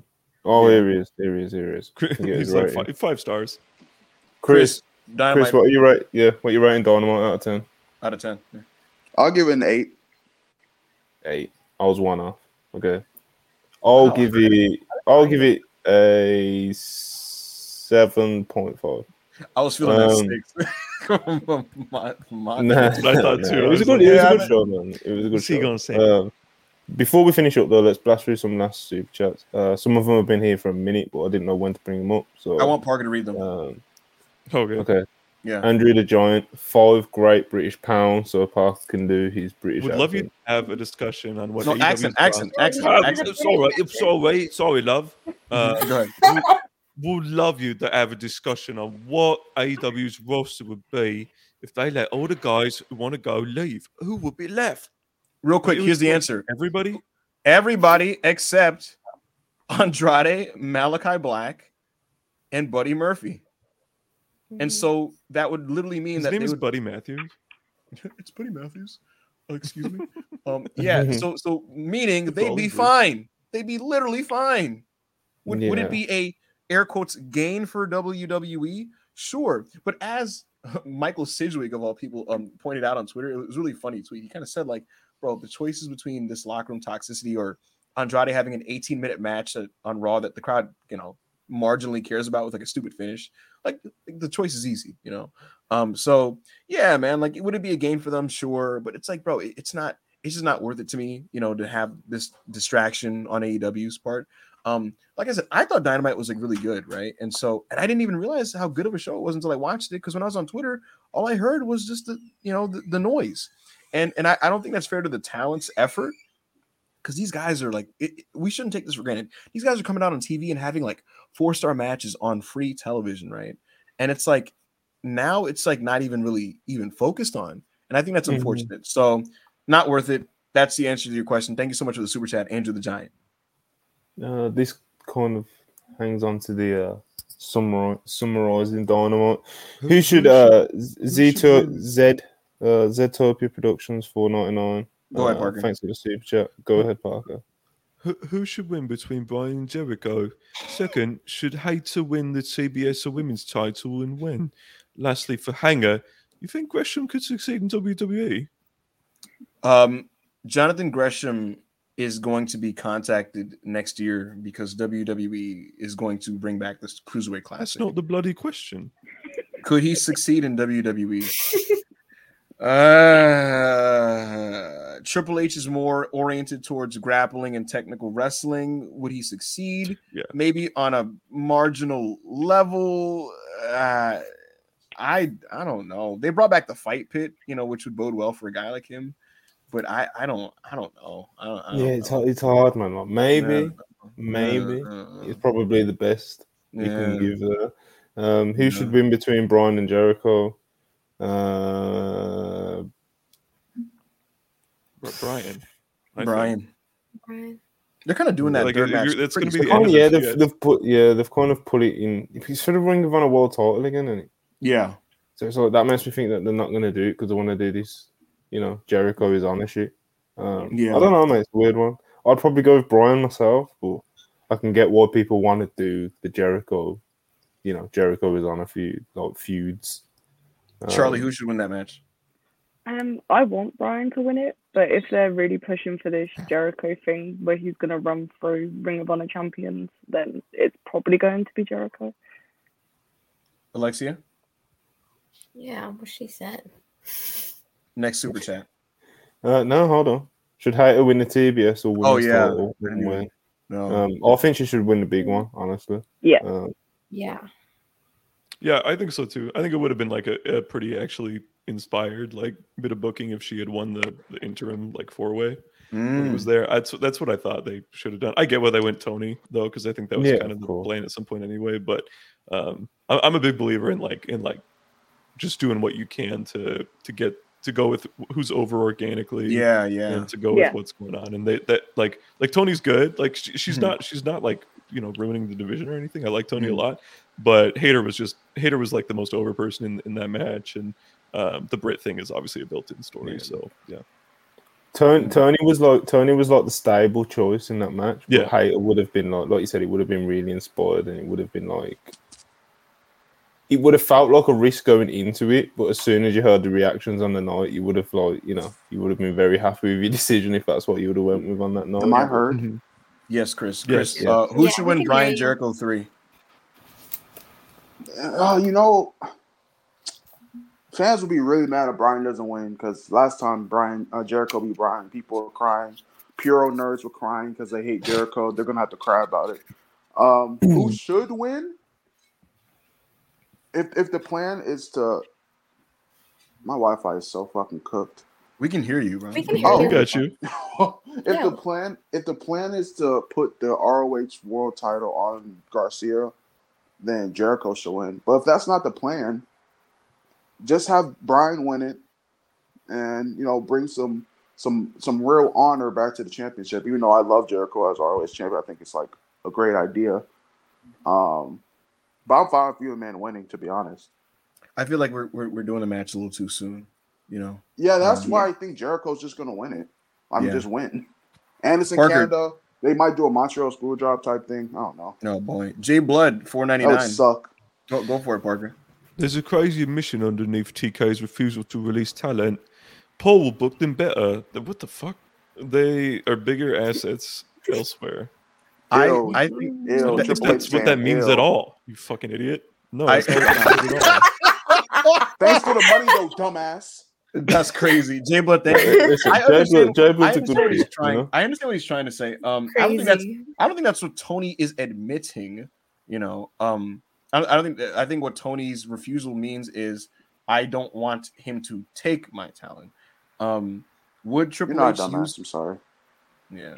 That was a bit over the line. It was a bit aggressive. J Blood, we love you. Would Triple H book an Andrade better? Perhaps. He was awesome in NXT. Who knows? What I'll tell you is for all three of those guys, what they would get more of is consistent TV time, just because WWE has more hours of TV than an AEW does, and AEW rotates their cast members. So thank you for the super chat, J Blood. I don't know. I'll leave it on TV. How many times I just think that I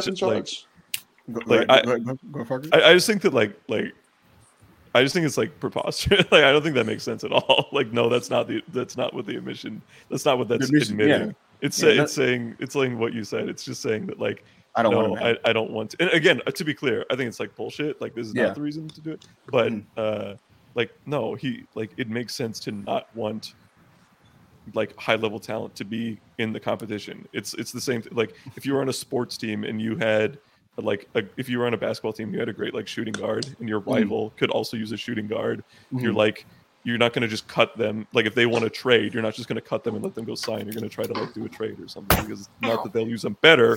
That's just where that person wants to go. Are you okay, Alexia? Yeah, just I personally my think Good, I think Jay Blood should kick the shit out of Parker. To be honest, Parker versus Jay Blood in the first. Sorry, Jay Blood. I was being aggressive there. I just thought your chat didn't make sense. Parker, read the next one in an Australian accent. I want to hear the Australian accent. Bob the Builder. Hang on, I gotta reset. It's from Down Under. Bob the Builder. Did you guys see TK's ridiculous comment about desperately wanting to win Booker of the Year? I laughed so hard reading that interview. Yeah. Well, yeah, I think everyone should strive to be the best. Yeah, why wouldn't you want to? The Wrestling Observer News, I know people don't want to admit this shit, but it is more prestigious than the fucking Slammy Awards, so why wouldn't you want to fucking win it? Slammy Awards. Slammies. Yeah, it's like, I think wrestlers doing that's kind of corny, but I mean, he's a fucking booker. Thank you. Like, I don't know, bro. Would you say it's corny for a director to want to win like Best Picture at the Oscars or something like that? I don't think so. Like, it's just So you know what it is? It's like some fans just really like mad dismissive. Like I don't know if Bob the Builder. I don't know if Bob the Builder. I don't know if Bob the Builder is. I don't know if he's one of these fans. Some people are. I don't know why that was really funny. I don't know if Bob the Builder is. Yeah. I don't know if. I've lost my train of thought though. Yeah, I don't know if he's one of these fans in particular, but there is that certain section of fans that are just crazy dismissive of anything that Dave and the Observer does. So they just think of like the rewards as just like Mark reward, like you know what I mean, Mark awards and shit like that. It's a lie because Dave said it. Yeah, exactly. So you get a lot of that. So like I said, I don't know if our good friend Bob the Builder is one of those, but you know what I want to just reveal publicly because I feel like it. Listen, man, every single wrestler that I communicate with, regardless, and some of these people have publicly shat on just the idea of star ratings, wrestling for star ratings, and Dave Meltzer, right?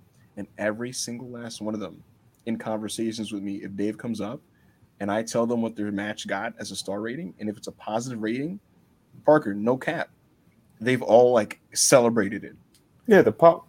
There's a certain wrestler that I informed him that his match got 4.5 stars, and his response was, "Let's fucking go!"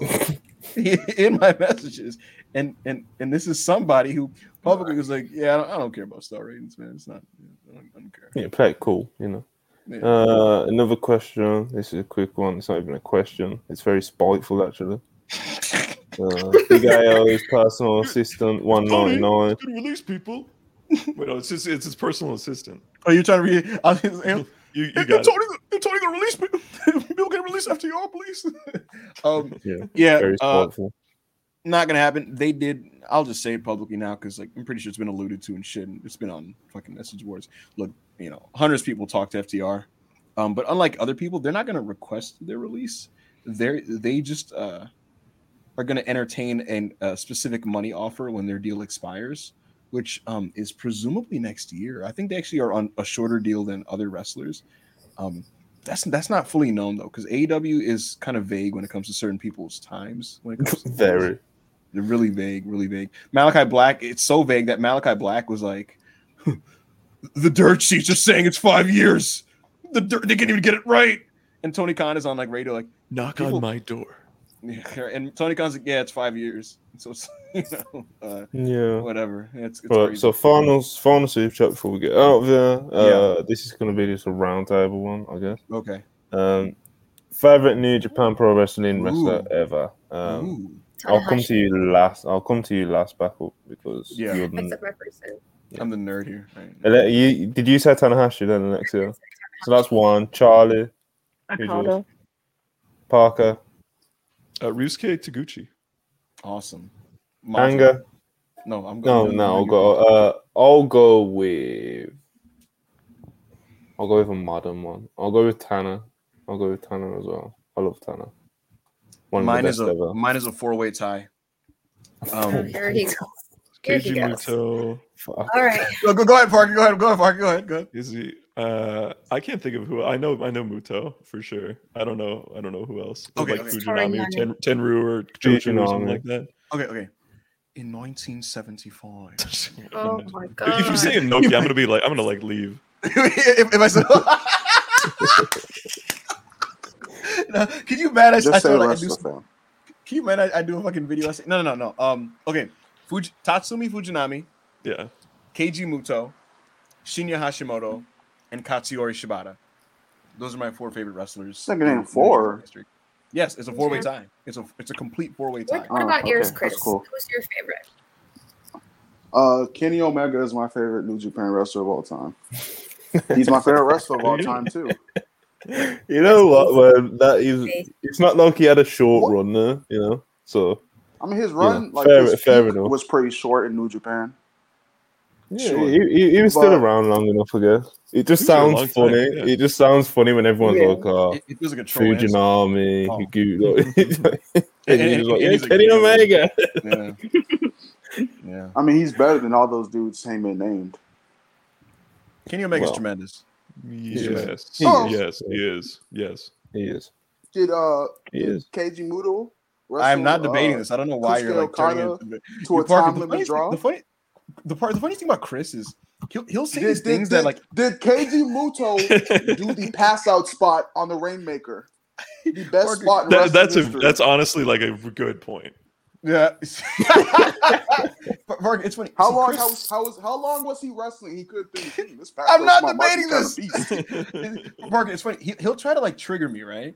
And then I'll no sell and be like, yeah, sure, man. I see why you feel that way. And then he'll still argue the point as if I like got mad. Like the other day on Discord, I'm gonna just share the story, Monty, because you haven't heard this, right?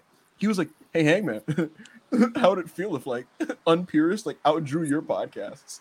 And I was like, that'd be great, man. Like it'd be awesome for the channel. You know, you guys can build your own brand within the channel. It'd be awesome. And he was just like, "Fuck, man, stop being mature." And I was just like, "You love like arguing with me." Like the fuck. The other day, Chris was like, you know, Sean's better than Brett, and I was like, yeah, sure. Like, okay. He was like, I don't know, man. You guys love arguing with me. Yeah. You've got to argue with, you know. It's easy. What I was going to say, any last thoughts off anyone before we get out of here, because it is now 13 minutes past 3 in the morning in the UK. Me and Charlie are, you know, we're low to the brand for team players, but it's time to wrap this up. Monty and Charlie. Yeah, absolutely. Troopers, reliable members of WrestlePurists. Men and women who just dedicate themselves to the craft in spite of not being paid. Except Monty, who pockets all of our money and profits. I don't pocket anything, bro. Hashtag pay Anna. Listen, Parker, I would like you to give us some motivational words on our way out. Just some life advice, things that we could take just for life, you know, as we leave today. You know, things can sometimes get overwhelming in I think modern society, especially if you are employed, which I know a lot of people watching are not. If you and I just hope you know that if you just take it one day at a time and you give yourself 30 minutes, an hour to yourself every evening just to enjoy yourself, it gets so much better. And you always have a friend you can talk in backup Hangman. Guys, this has been the happy with pro wrestling. This has been the WrestlePurists podcast. Subscribe. Be sure to like, comment, subscribe, share the video. Thank you so much. After this video is over, just leave like a quick comment or like anything like to help us grow as a there's 92 people in here. There's 92 people in here still for some reason. God bless every single one of you. I don't know why, but you know, at least get those. His mic is fucked up. His mic's always fucked up. Tomorrow, Purist is debuting with Chris, Ayo, and Rob. So make sure you guys tune into that too. Yes. It's definitely going to be a good one. Absolutely, it will be, and we also have another really lovely surprise coming soon to WrestlePurists' YouTube channel. Thank you guys so much for watching the video. Be sure to like, comment, and subscribe. We will talk to you guys next time. Yeah. Can you take away this photo? I'm sorry. This is just like throwing me off. We'll do a proper outfit. Okay, if everyone can, there's still 88 people in here, even though we've done false finishes. So if all these people can leave a comment when we finish, make sure you all like it. And like Alexia was saying, as soon as we upload, try hit us up with a comment, even if it's just a quick emoji or something. It all helps the algorithm, apparently. So yeah, man, thanks for dropping by with us.